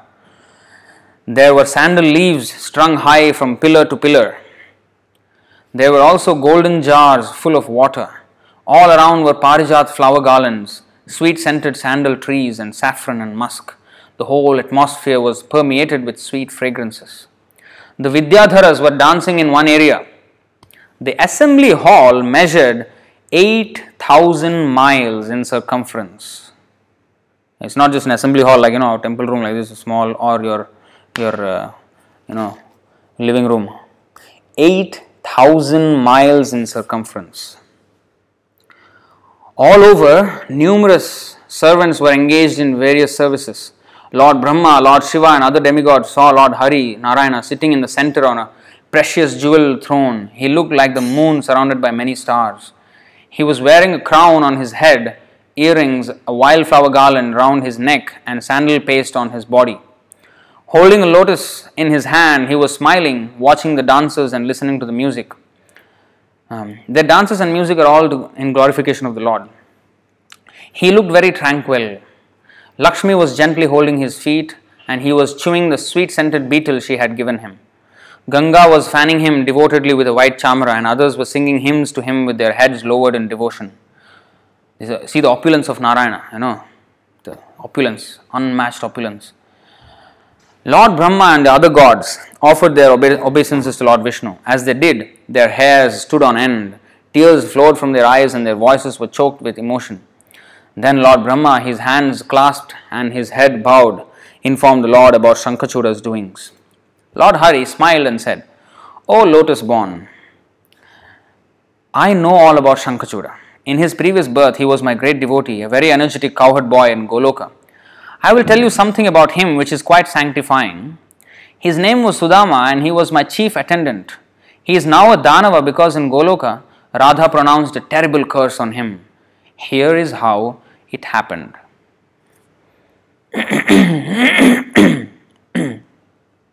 One day, I left Radha's company and went to the Rasa dance area with the gopi named Viraja. Radha soon heard from one of her maid servants that I had flirted with Viraja. Blinded with fury, she hastened there with her attendants to see if this were true. Seeing that it was, Radha immediately converted Viraja into a river. Sorry. So Viraja is the river that separates the material and the spiritual worlds. The material world is on this side of the Viraja river, the spiritual world is on the other side of the Viraja river. So it is also called the Karana ocean, because this river is not just a river like 100 meters in width, it is immeasurably wide. So it is just like an ocean. So it is also called the causal ocean. So Radharani cursed Viraja to become a river.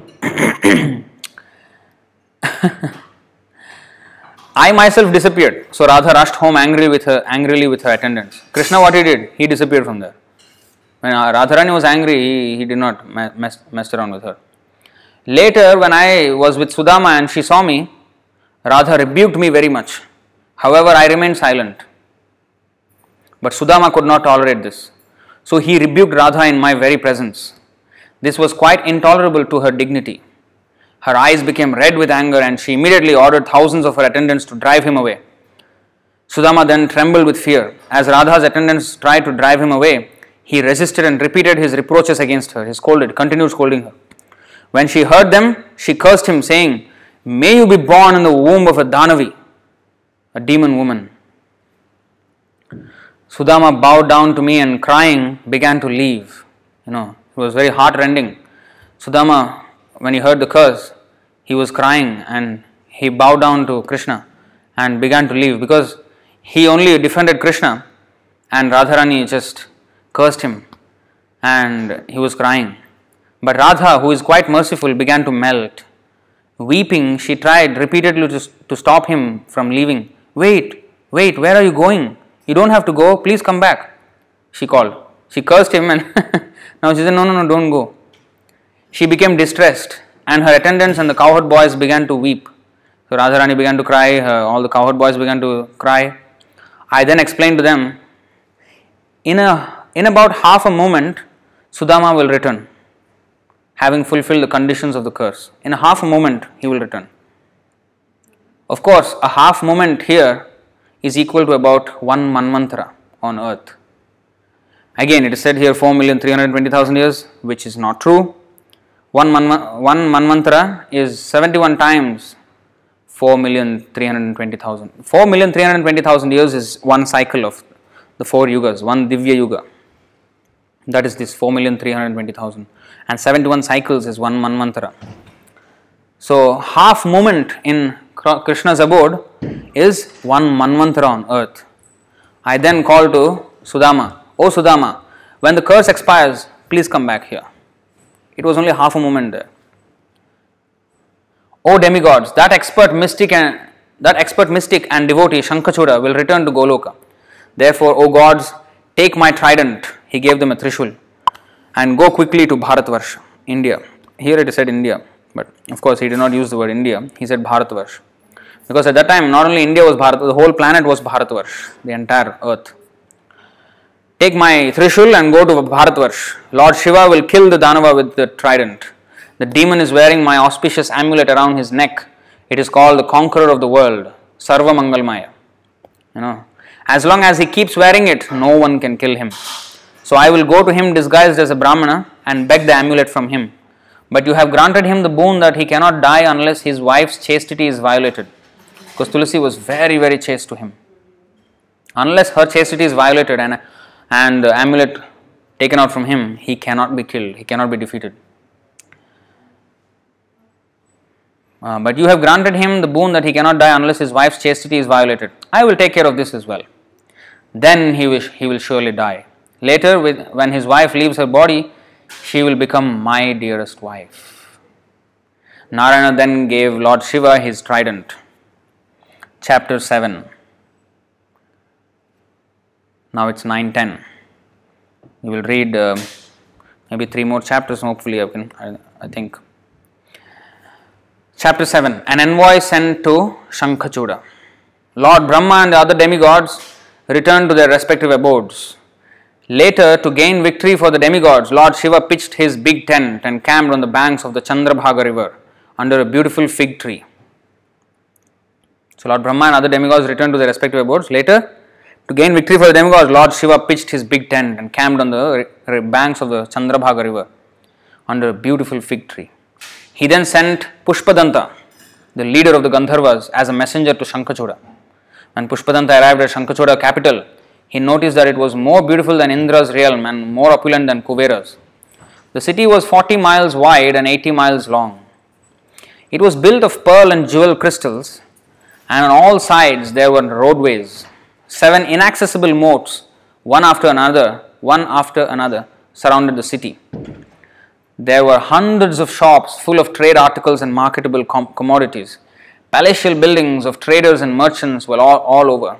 Thousands and thousands of beautiful buildings constructed with scarlet gems, inlaid with various ornaments and decorated with fancy articles, gave the place a boundless charm. The Gandharva chief saw that Shankachuda's palace was spherical, like a sphere. We have all these buildings nowadays with, weird shapes they are trying to build. It's not something new. He had a palace which was spherical, like the moon. 4 successive moats with fiery flames encircled it. On top of the moat means, I hope you know what a moat is. It's like a pond that surrounds the entire. So it's like this. The palace is here, the land is here, surrounded by a whole circle of water. That is a moat. But here the moat is of fire. Moat means water. And then again land, again moat, again land, again moat. So it is very inaccessible, not very easy to come. And each moat were having fiery flames encircling it. On top of the palace were ramparts made of jewels that touched the sky. Ramparts means a fort will there's a wall and there will be these pillars. And the pillars were very high ramparts. On the top of the palace were ramparts made of jewels that touched the sky. The palace was inaccessible to enemies but offered no hindrance to friends. The 12 gates, decorated with lotuses, jeweled mirrors, paintings and statues, were guarded by 12 gatekeepers. On all sides the place was protected by very powerful, graceful, well-dressed and richly adorned demons who were holding heavenly weapons in their hands. When Pushpadanta approached the first gate, he saw that it was guarded by a man who had a hideous face, copper complexion and tawny eyes, and who was smiling and holding a trident in his hand. Pushpadanta explained to him the purpose of his mission, that he was a war ambassador, and the guard allowed him to pass inside. The other gatekeepers did the same. At the last gate, he said to the guard, "O guard, quickly inform your king that a war is about to occur." The guard did so, and obtaining Shankachuda's permission, ushered the messenger inside. There the Gandharva saw the well-formed, handsome demon seated in the center of the royal assembly on a golden throne. One attendant was holding a jeweled umbrella over the king's head, while other attendants were fanning him with white chamaras, whisks. Countless demons surrounded him and armed guards walked here and there. Shankachuda was beautifully dressed in heavenly garments, covered with garlands and anointed with fragrance. Seeing all this, Pushpadanta was thunderstruck and said to Shankachuda, "O king, I am a messenger of Lord Shiva and my name is Pushpadanta. My Lord has ordered me to tell you the following. The demigods have sought the protection of Lord Hari, so you had better restore to them their kingdoms and rights. Lord Hari has given his own trident to Lord Shiva and asked him to wage war against you if necessary. Presently, Lord Shiva is residing under the shade of a fig tree on the bank of the Pushpabhadra river. Either you must return to the demigods their property or you must be ready to fight with Lord Shiva. What shall I tell my Lord?" is your reply. The demon laughed loudly and said, "Ha ha ha, you had better leave. I shall go to him in the morning." So he said, "I'll personally go and talk to Lord Shiva. You leave now." The messenger returned to Lord Shiva and conveyed the demon's message. In the meantime, the following group of persons appeared before Lord Shiva: Kartika, Nandi, Mahakala, Bana, Manibhadra, the 8 Bhairavas, the 11 Rudras, the 8 Vasus, the 12 Adityas, Indra, Agni, Chandra, Vishwakarma, the 2 Ashwini Kumaras, Kuvera, Yama, Jayanta, Nalakuvara, Vayu, Varuna, Buddha, Mangala, Dharma, Shani, Kama, Ugrachanda, Kottari, the 100-armed Bhadrakali, as well as many other personages. Bhadrakali also was there, who is Durga herself, her ferocious form as Bhadrakali. Bhadrakali was seated on an excellent chariot. Her paraphernalia, clothing, garland and sandal paste were red. Inspiring her devotees with courage and infusing fear into the enemy, she began dancing, laughing and singing. Her rolling tongue and the skull she held in her hand were each 8 miles in circumference. It's not just small figure. Huge. The tongue was 8 miles and the skull was 8 miles in circumference.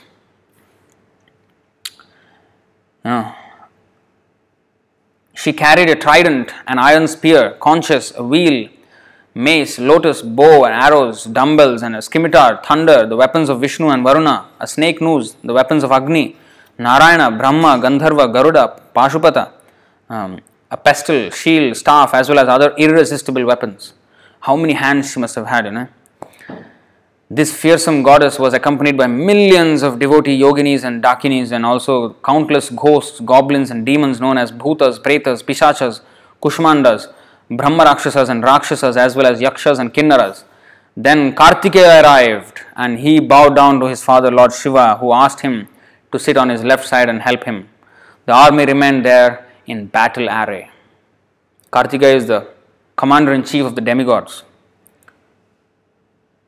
Chapter 8. Shankachuda consoles Tulasi. At the palace, the mighty Shankachuda went to the women's quarters and informed Tulasi about the imminent war. Hearing this, her palate, lips and throat became dry. With a sorrowful heart, she said to him, "O my lord, my friend, my master, stay for a moment and sit within my heart. Fill me with your life for a moment. Please satisfy my human desire. Let me gaze at you fully so that my eyes may be satisfied. My breathing is very agitated now, for at the end of night I had a very bad dream. Therefore I feel a burning within myself." The king finished his meal and in truthful and beneficial words said to Tulasi, "O my queen, when it is time to reap the results of one's past acts, one experiences good and evil, pleasure and pain, fear and sorrow. So when it is time for karma to act, it will act. If it is supposed to give you good results, it will give. If bad results, it will give. So you just have to accept it. In time, trees grow, branches develop, flowers blossom and fruits appear. In time, the fruitful tree decays. Similarly, in time, human beings grow and decline. In time, the Creator creates, the Preserver preserves, and the Destroyer destroys. This is the law of creation, preservation and destruction. Therefore, you should always adore Lord Krishna, as he is the Lord of Brahma, Vishnu and Shiva. He is the creator, maintainer and destroyer. He has no beginning nor end and he does not depend on material nature. Lord Krishna by his own will has manifested nature with its animate and inanimate objects. All things from Lord Brahma down to a blade of grass are artificial and temporary. In time they grow and decay. Thus it would be better for you to adore Radha's consort, Lord Krishna, who is distinct from the 3 modes of material nature, who is the supersoul within all and the Lord of all. Take shelter of Krishna, for it is by his command that the wind blows swiftly, the sun radiates heat, Indra pours rain, death visits human beings, fire burns and the moon travels through the sky. Seek the Supreme Krishna, who is the death of death, the time of time, the creator of the creator, the preserver of the preserver, and the destroyer of the destroyer. Take refuge in him. My dearest, no one is a friend of anyone, but Lord Hari, Krishna, is the friend of all.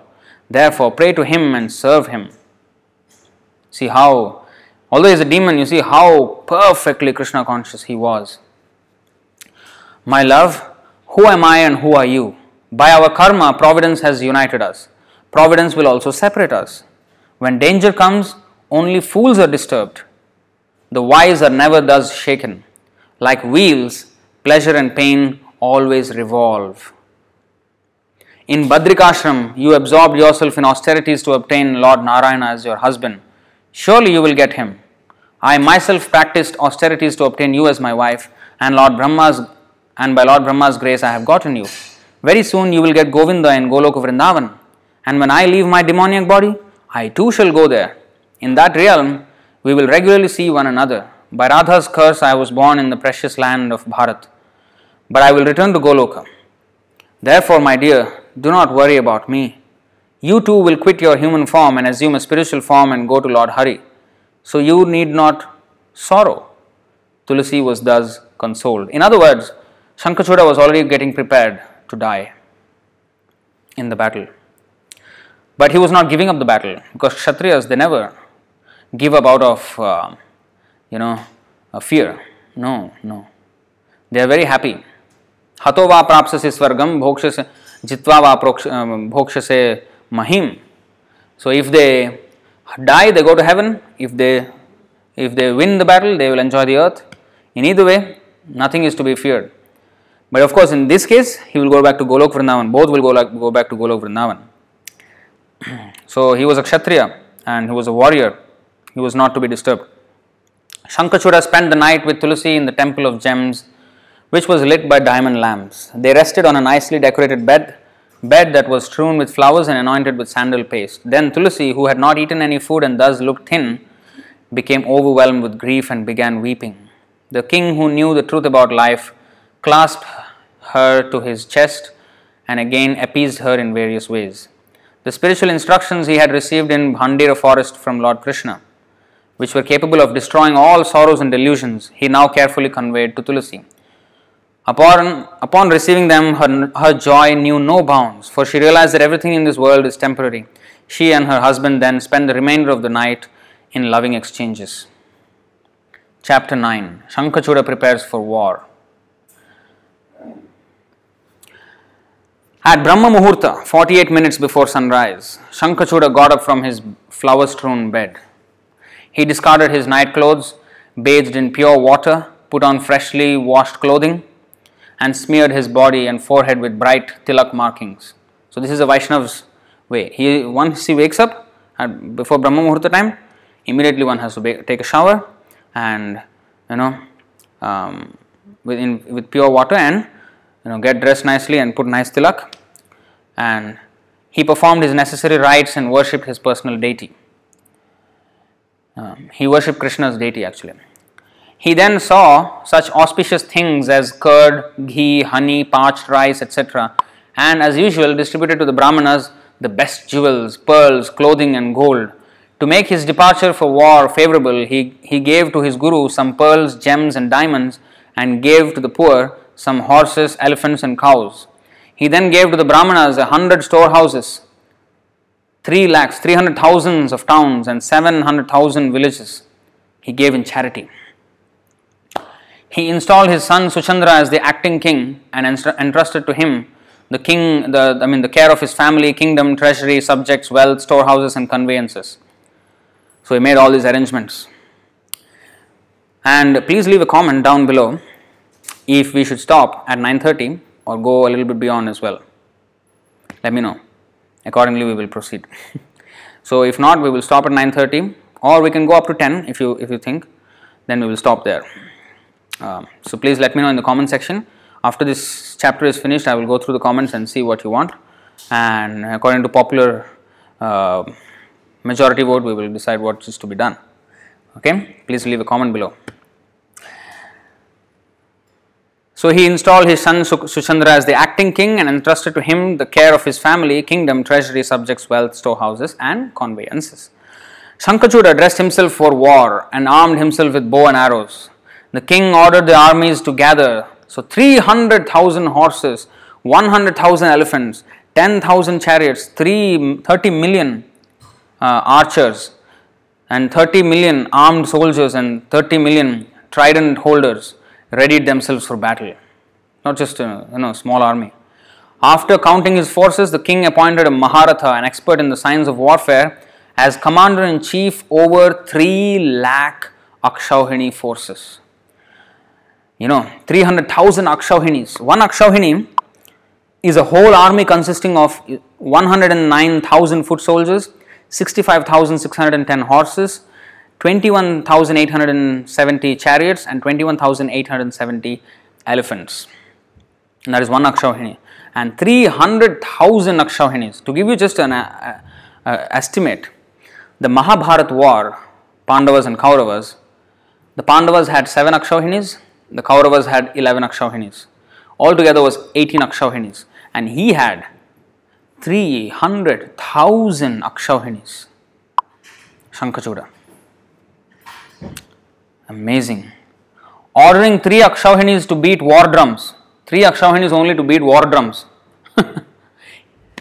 He remembered Lord Hari and emerged from the pavilion. Shankachuda rode on a fine chariot and headed by his guru and his elders left for Lord Shiva's place. So he personally wanted to go and meet Lord Shiva. Lord Shiva at that time was staying on the banks of the Pushpabhadra river at Siddhashrama.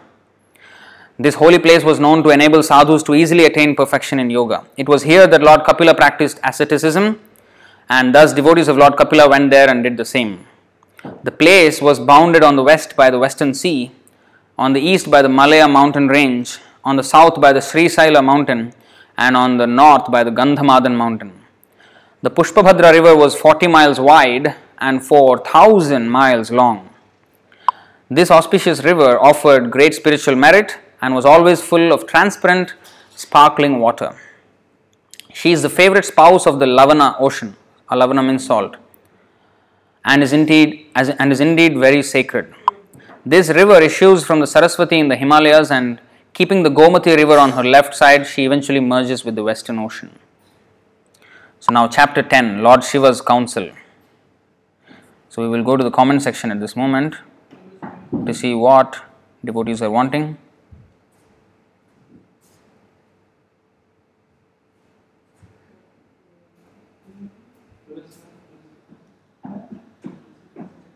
Please continue till 10. Please continue till 10. We can go beyond, Prabhu. Till 10. Super interesting presentation, so would love to go on. Continue till 10. I see all continue till 10.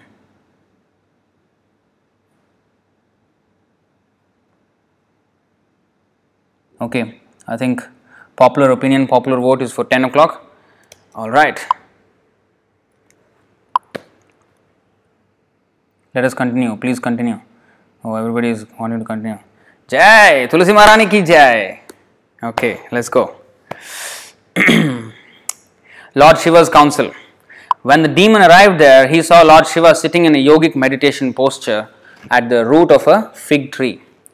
Looking as bright as a million suns, Lord Shiva was smiling. He appeared as though the infinite light were radiating from every pore of his body. He was wearing a tiger skin and holding a trident and axe, and his head was covered with bright bunches of matted hair. He had 5 faces and 3 eyes in each, and there were sacred snakes coiled around his neck.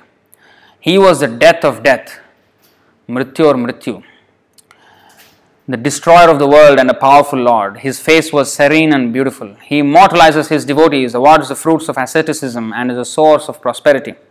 He destroys the world and rescues sinners from hell. Upon seeing Lord Shiva, Shankachuda got down from his chariot and with his entire army bowed low to him. He also saluted Bhadrakali, who was on Lord Shiva's left side, and Kartikeya, who was in the front. In response, they bestowed blessings on him. You see, there was complete respect, absolutely. So this is Kshatriya, they do it out of duty, but there is complete respect. Even in the Pandava, the Mahabharat war, in the morning they fought to death, until death they fought. But in the night, the people can go in these people can go into Pandava's camp, and the Pandavas could go into Kaurava's camp. It was free, and they could talk as friends, So, and here also, complete etiquette was there. Shankachuda bowed down to Lord Shiva and Bhadrakali and Kartikeya. He was also devotee, they were also devotees. They all knew, but out of duty they had to fight. Nandi and other devotees of Lord Shiva got up and greeted him in a suitable manner. Shankachuda spoke cordially to them and then sat down beside Lord Shiva, who greeted him cheerfully and said, "O King, Lord Brahma, the creator of the world and the father of religious duty, had a Vaishnava son named Marichi." So Lord Shiva started counseling Shankachuda.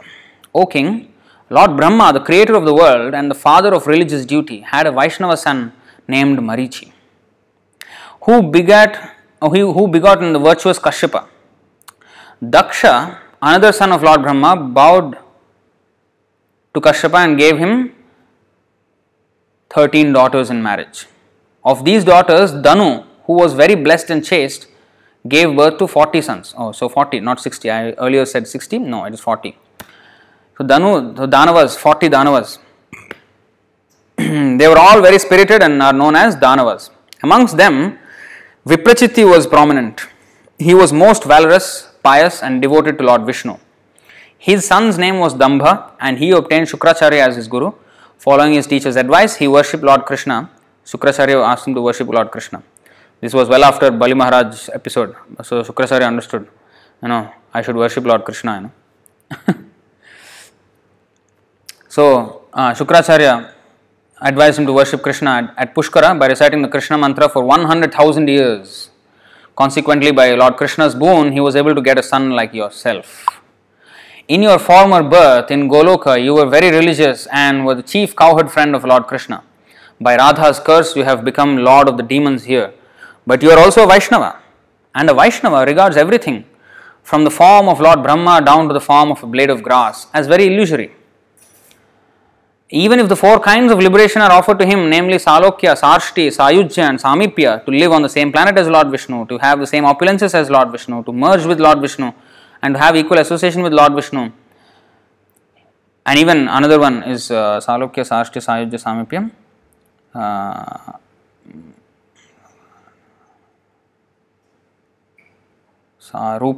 Sarupya is missing here. Sarupya means to have the same bodily features as the Lord. So anyway, all these opulences, even if they are given, he does not care at all for them. He is only interested in serving Lord Vishnu. That is the real Vaishnava. And you are a perfect Vaishnava. You are Krishna's closest friend. Nor does he care to have the position of Indra, Kuvera or Brahma, for he thinks them all insignificant. He only cares to worship and serve Lord Krishna. Now, you are a true Krishna devotee. Therefore, why do you care for those things that belong to the demigods and which are false to you? Better return to the demigods their kingdoms and please me by this act. Let the demigods be reinstated in their own positions and you govern your own kingdom happily. You are all descendants of Kashyapa Muni, so it is not reasonable for devotees to feud. In fact, the sin committed by killing a Brahmana is not even 1/16th as great as that of creating hostilities amongst one's relatives. Unfortunately, in Kali Yuga, all relatives are usually all having hostile relationships. What to do? But see how it is. Killing a Brahmana is not even 1/16th as great a sin as that of creating hostilities among one's relatives. O king, pause. If you think that by restoring to the demigods their kingdoms you will lose prestige, you should also consider that no one's position is stable or unchanging. Similarly, your prestige also will go down anyway. And even if one is prestigious all the way until death, death will take away that prestige.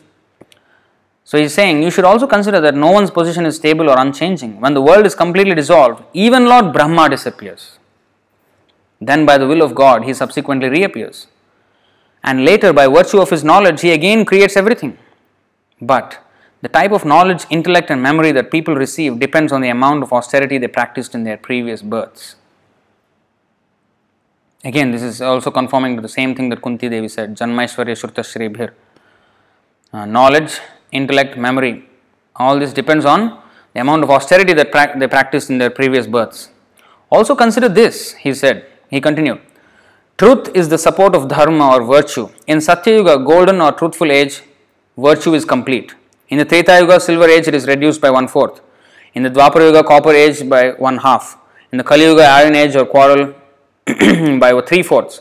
And at the end of Kali Yuga, virtue becomes reduced even more like the moon on the dark moon night. He is saying these examples because everything will wane one day, So your prestige, if you are worried about your prestige and your position, it is bound to wane, All these examples are there, he is giving all these examples. Or consider the sun. In the summer, its light is very intense, but not so in the winter. At noon, the sun is very hot, but not so in the morning and evening.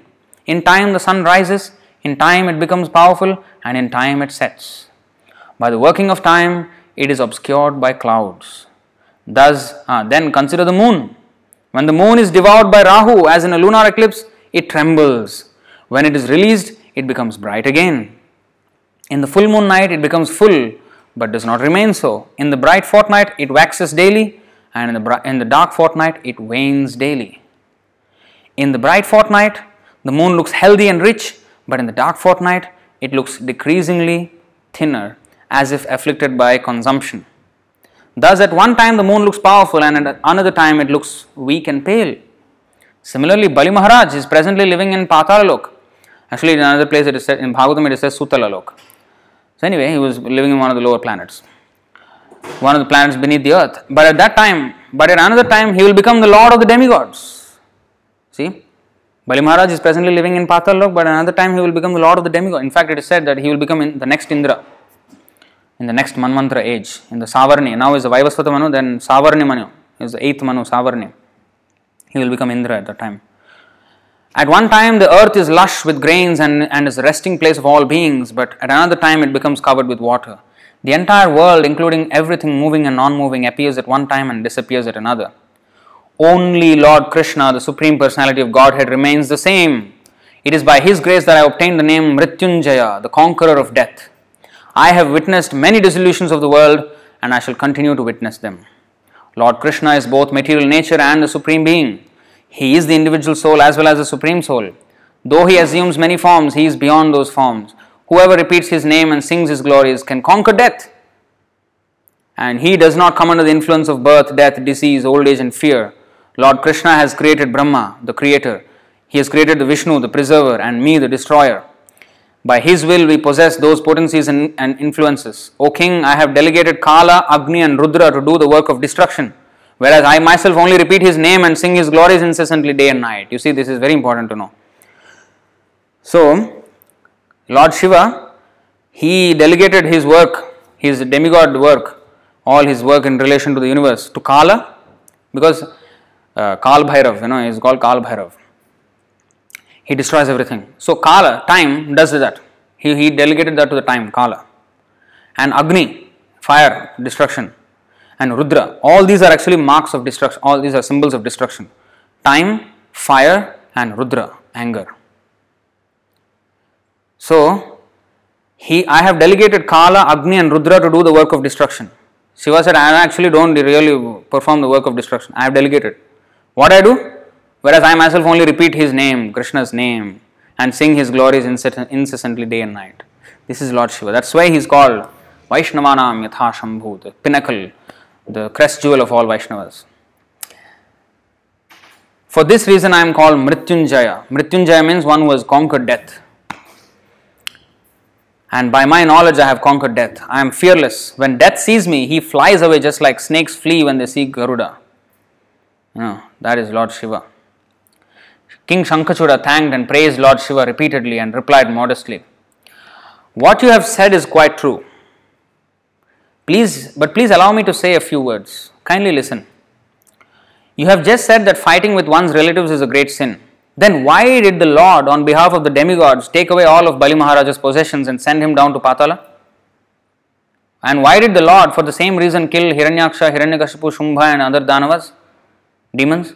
Long ago, the demons and demigods worked hard together, churning the ocean to obtain the nectar from it. But why did the Lord give the nectar to the demigods? O Lord," you see how he is putting forward his argument. "O Lord, this universe is the sporting ground of Lord Krishna, and anyone he favors with fortune and glory obtains them. The quarreling between the demigods and the demons is eternal. Victory and defeat come to each party alternately. So it is improper and unnecessary for you to interfere in our quarrel. For you, O great Lord, are both my relative and my friend, and your nature is of the highest self. To you, the demigods and the demons are equal, so it is certainly shameful for you to become our opponent and favor the demigods. If you win the battle, the glory and fame you would gain would not be as great as if we win. Because nobody is equal to Lord Shiva in fighting. And if he wins the battle, if some big heavyweight champion of the world, boxer, he comes and punches a man on the street and the man goes collapsed, everyone will shout at the boxer, "What nonsense you are," and they'll shout at him, "You idiot." Nobody appreciates such a knockdown or a knockout because it's so unequal. In fact, people will, he just bullied him. You know, but if a heavyweight boxer, he fights with another heavyweight boxer and he defeats him, oh yes, a champion of the world. You know, like that. So he's saying if you win the battle, the glory and fame you would gain would not be as great as if we win. So, but if a small guy, he defeats a big guy, then of course everybody, wow, he defeated, just like Krishna, he defeated Chanura and Mushtika. Everybody was praising, wow, a small boy, delicate boy has killed mighty Chanura and Mushtika. So that's what he's saying. You know, if you win the battle, the glory of fame would not be as great as if we win. And if we defeat you, the disgrace and infamy you would earn would be much greater than that which we would if we were defeated. So if you win, it is not very praiseworthy. And if we win and you lose, it's going to be shame. So whether you win or you lose, you are in a bad position here. And whether I win or lose, I am not in a bad position because I lost to Lord Shiva. If I lose, I lost to Lord Shiva. I at least fought with him. You know, that is great honor. And if I win, oh, there is no end to my glory. So how he projected himself, you see.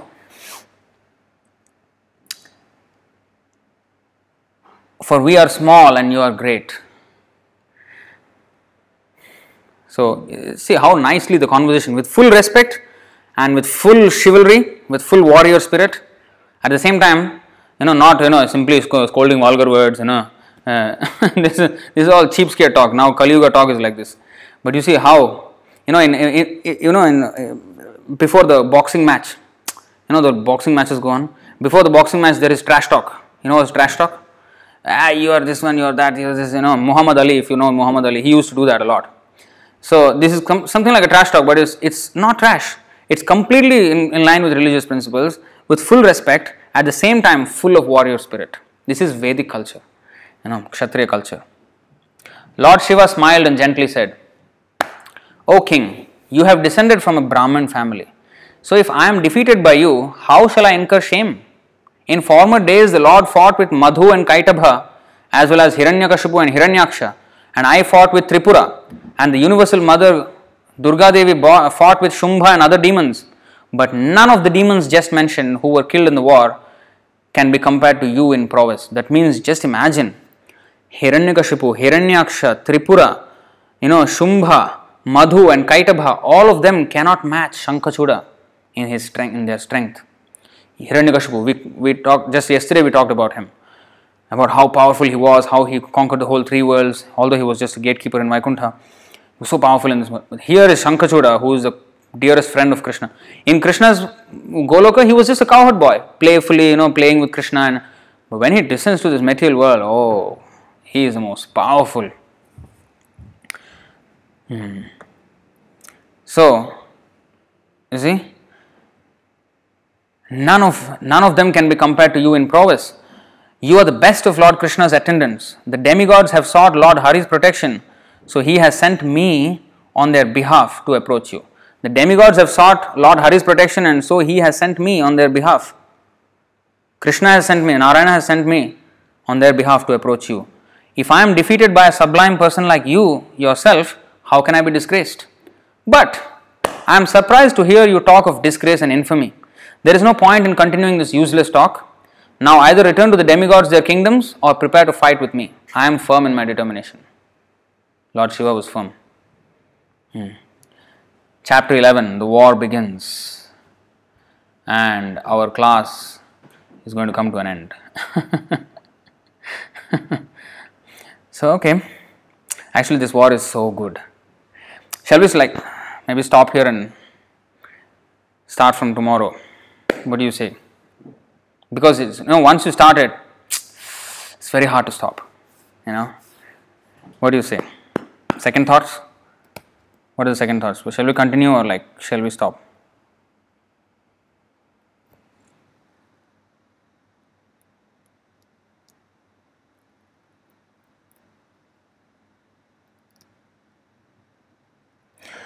Okay, I think, you know what? We will probably stop here. There are a couple of questions We will just go through them, and the war we will read tomorrow. Okay, because it will go for very long. See, Kunti Mataji says, stop, stop it. Okay, so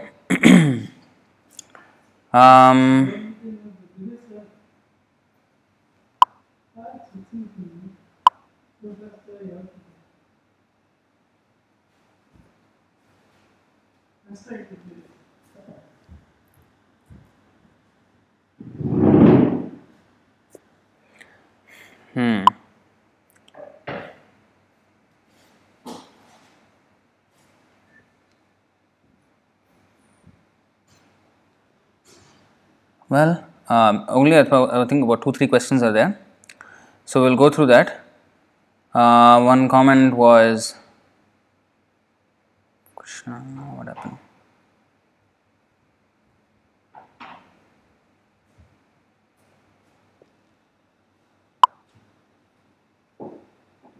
What is that?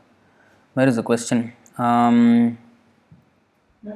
Yeah, this story link also please put in the YouTube video description. Prabhu, nice one. Please, a few days back I was asking Subala Prabhu about the story. Somehow Krishna heard and saying this Leela in your name. So Krishna has answered your prayers. Yeah, Raghunath Prabhu is quoting a Chanakya Pandit quote here, that women have hunger twofold, shyness fourfold, daring sixfold, and lust eightfold as compared to men. Then finally we have Hare Krishna Prabhu. Is Shankachuda and Jalandhar both are same person? I don't know about Jalandhar. Shankachuda, this is from the Brahma Vaivarta Puran. Shankachuda is described here. So I did not hear the name Jalandhar. So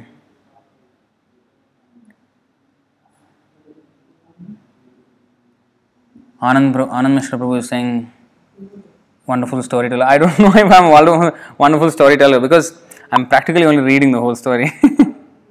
So Prithviraj Prabhu is asking a question. So he is asking, how do we see, how do we understand the crying of Sudama in Goloka, given it is a place of bliss and no distress? Can it be seen as a transcendental pastime where all the rasas are present and is something which you don't see in Vaikuntha? So the crying of Sudama is different from our crying. We cry because we feel material pains, like our desires were not fulfilled, or someone we loved, in bodily concept, we lost them, or something that we loved, maybe money or something that we lost, our business maybe is lost. So our crying is because of our material, bodily identification. But Sudama's crying is because he is going to get separated from Krishna, that is Vipralambha. Radharani also cries. Radharani is always crying because she was away from Krishna when Krishna was in Dwaraka and Mathura. So this crying, and Mother Yashoda was crying. So this crying is different. This is spiritual crying. Chaitanya Mahaprabhu was crying. So this is out of fear of separation from Krishna. But all such so-called, although here it looks like Radharani is so hard-hearted and she cursed two of them, Tulsi and Sudama. But you see, those curses are actually blessings because of this, now Tulsi has become a tree, and then later you will see tomorrow how she has become so glorious, and how because of Tulsi now we can worship Krishna. Now whatever our offering is, we can put the Tulsi leaf and it can go to Krishna. So actually Radharani is benedicting us by this arrangement that Tulsi is available to us, so that by her mercy we get the mercy of Krishna. That's why I say Krishna Bhakti Pradayani.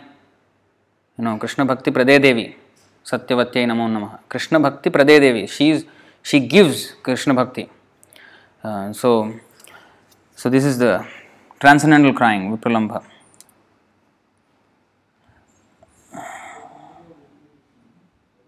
Is Shiva help the soul to uplift its consciousness from ignorance? Yes and no.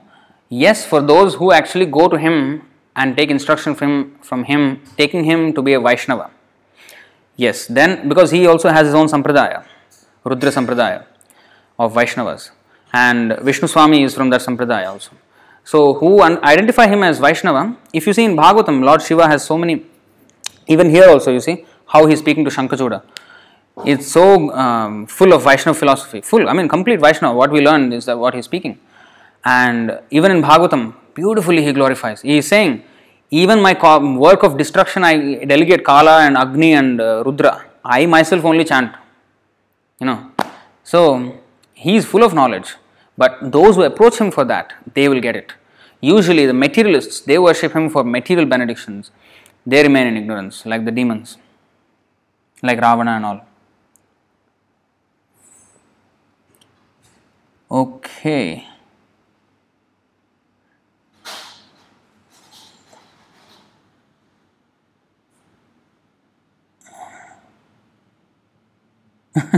Talks of pure devotee from pure devotee. Wow.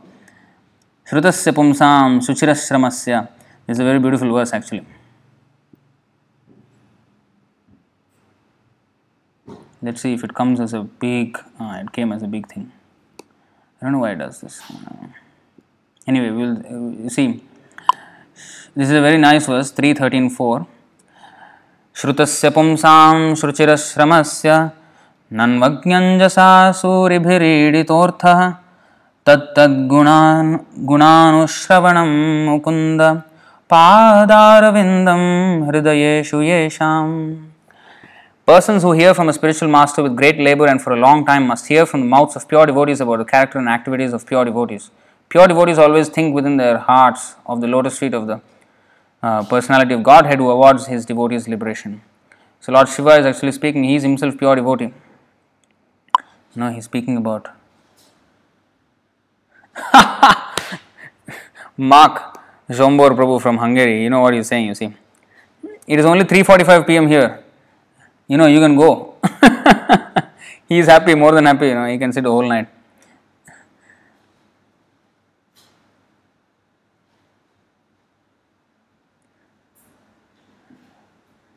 Radhika Mataji also quoted one shloka here. She quoted from the 11:3:2. Is a verse which translates like this. Oh, sorry. He said, looking forward to tomorrow's class. Although I am drinking the nectar of your statements about the glories of Supreme Personality of Godhead, my thirst is not yet satisfied. Such nectarian descriptions of the Lord and His devotee are the actual medicine for conditioned souls like me who are tormented by the threefold miseries of material existence.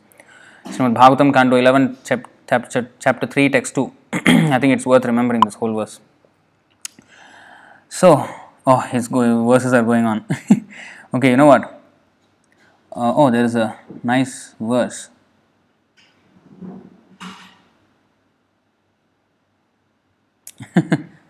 Vishwambhara Prabhu is master contributor. So here is another nice verse shared by Vishwambhara Prabhu. He is a scholar actually. From Haribhakti Vilas, he shared this verse. Kim chitram asya patitam tulasya dalam jalam va patitam punite lagnadi bhala sthalam alavala mritsnapi kritsna aghavina vinashanaya Srimat Tulasyaha patrasya mahatmyam yadyapi drisham tathapi vaishnavastanna grahyam krishnarpanam vina. Haribhakti Vilas. What can I say? Oh Krishna, it's become so small.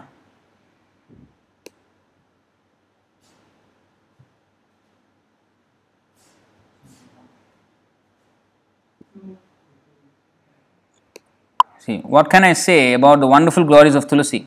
Her fallen leaves, her rotten leaves and her water, even if fallen mixed with mud, mixed with her mud, is purifying. That means her fallen leaves, her rotten leaves and her water is purifying.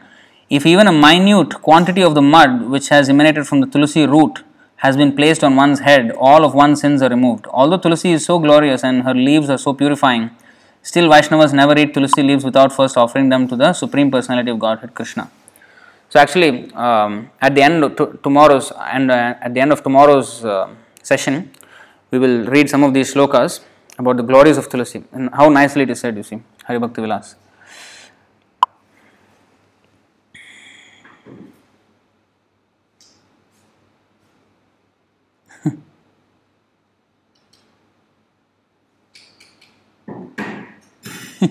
These classes are life-giving nectar amid life-taking situation.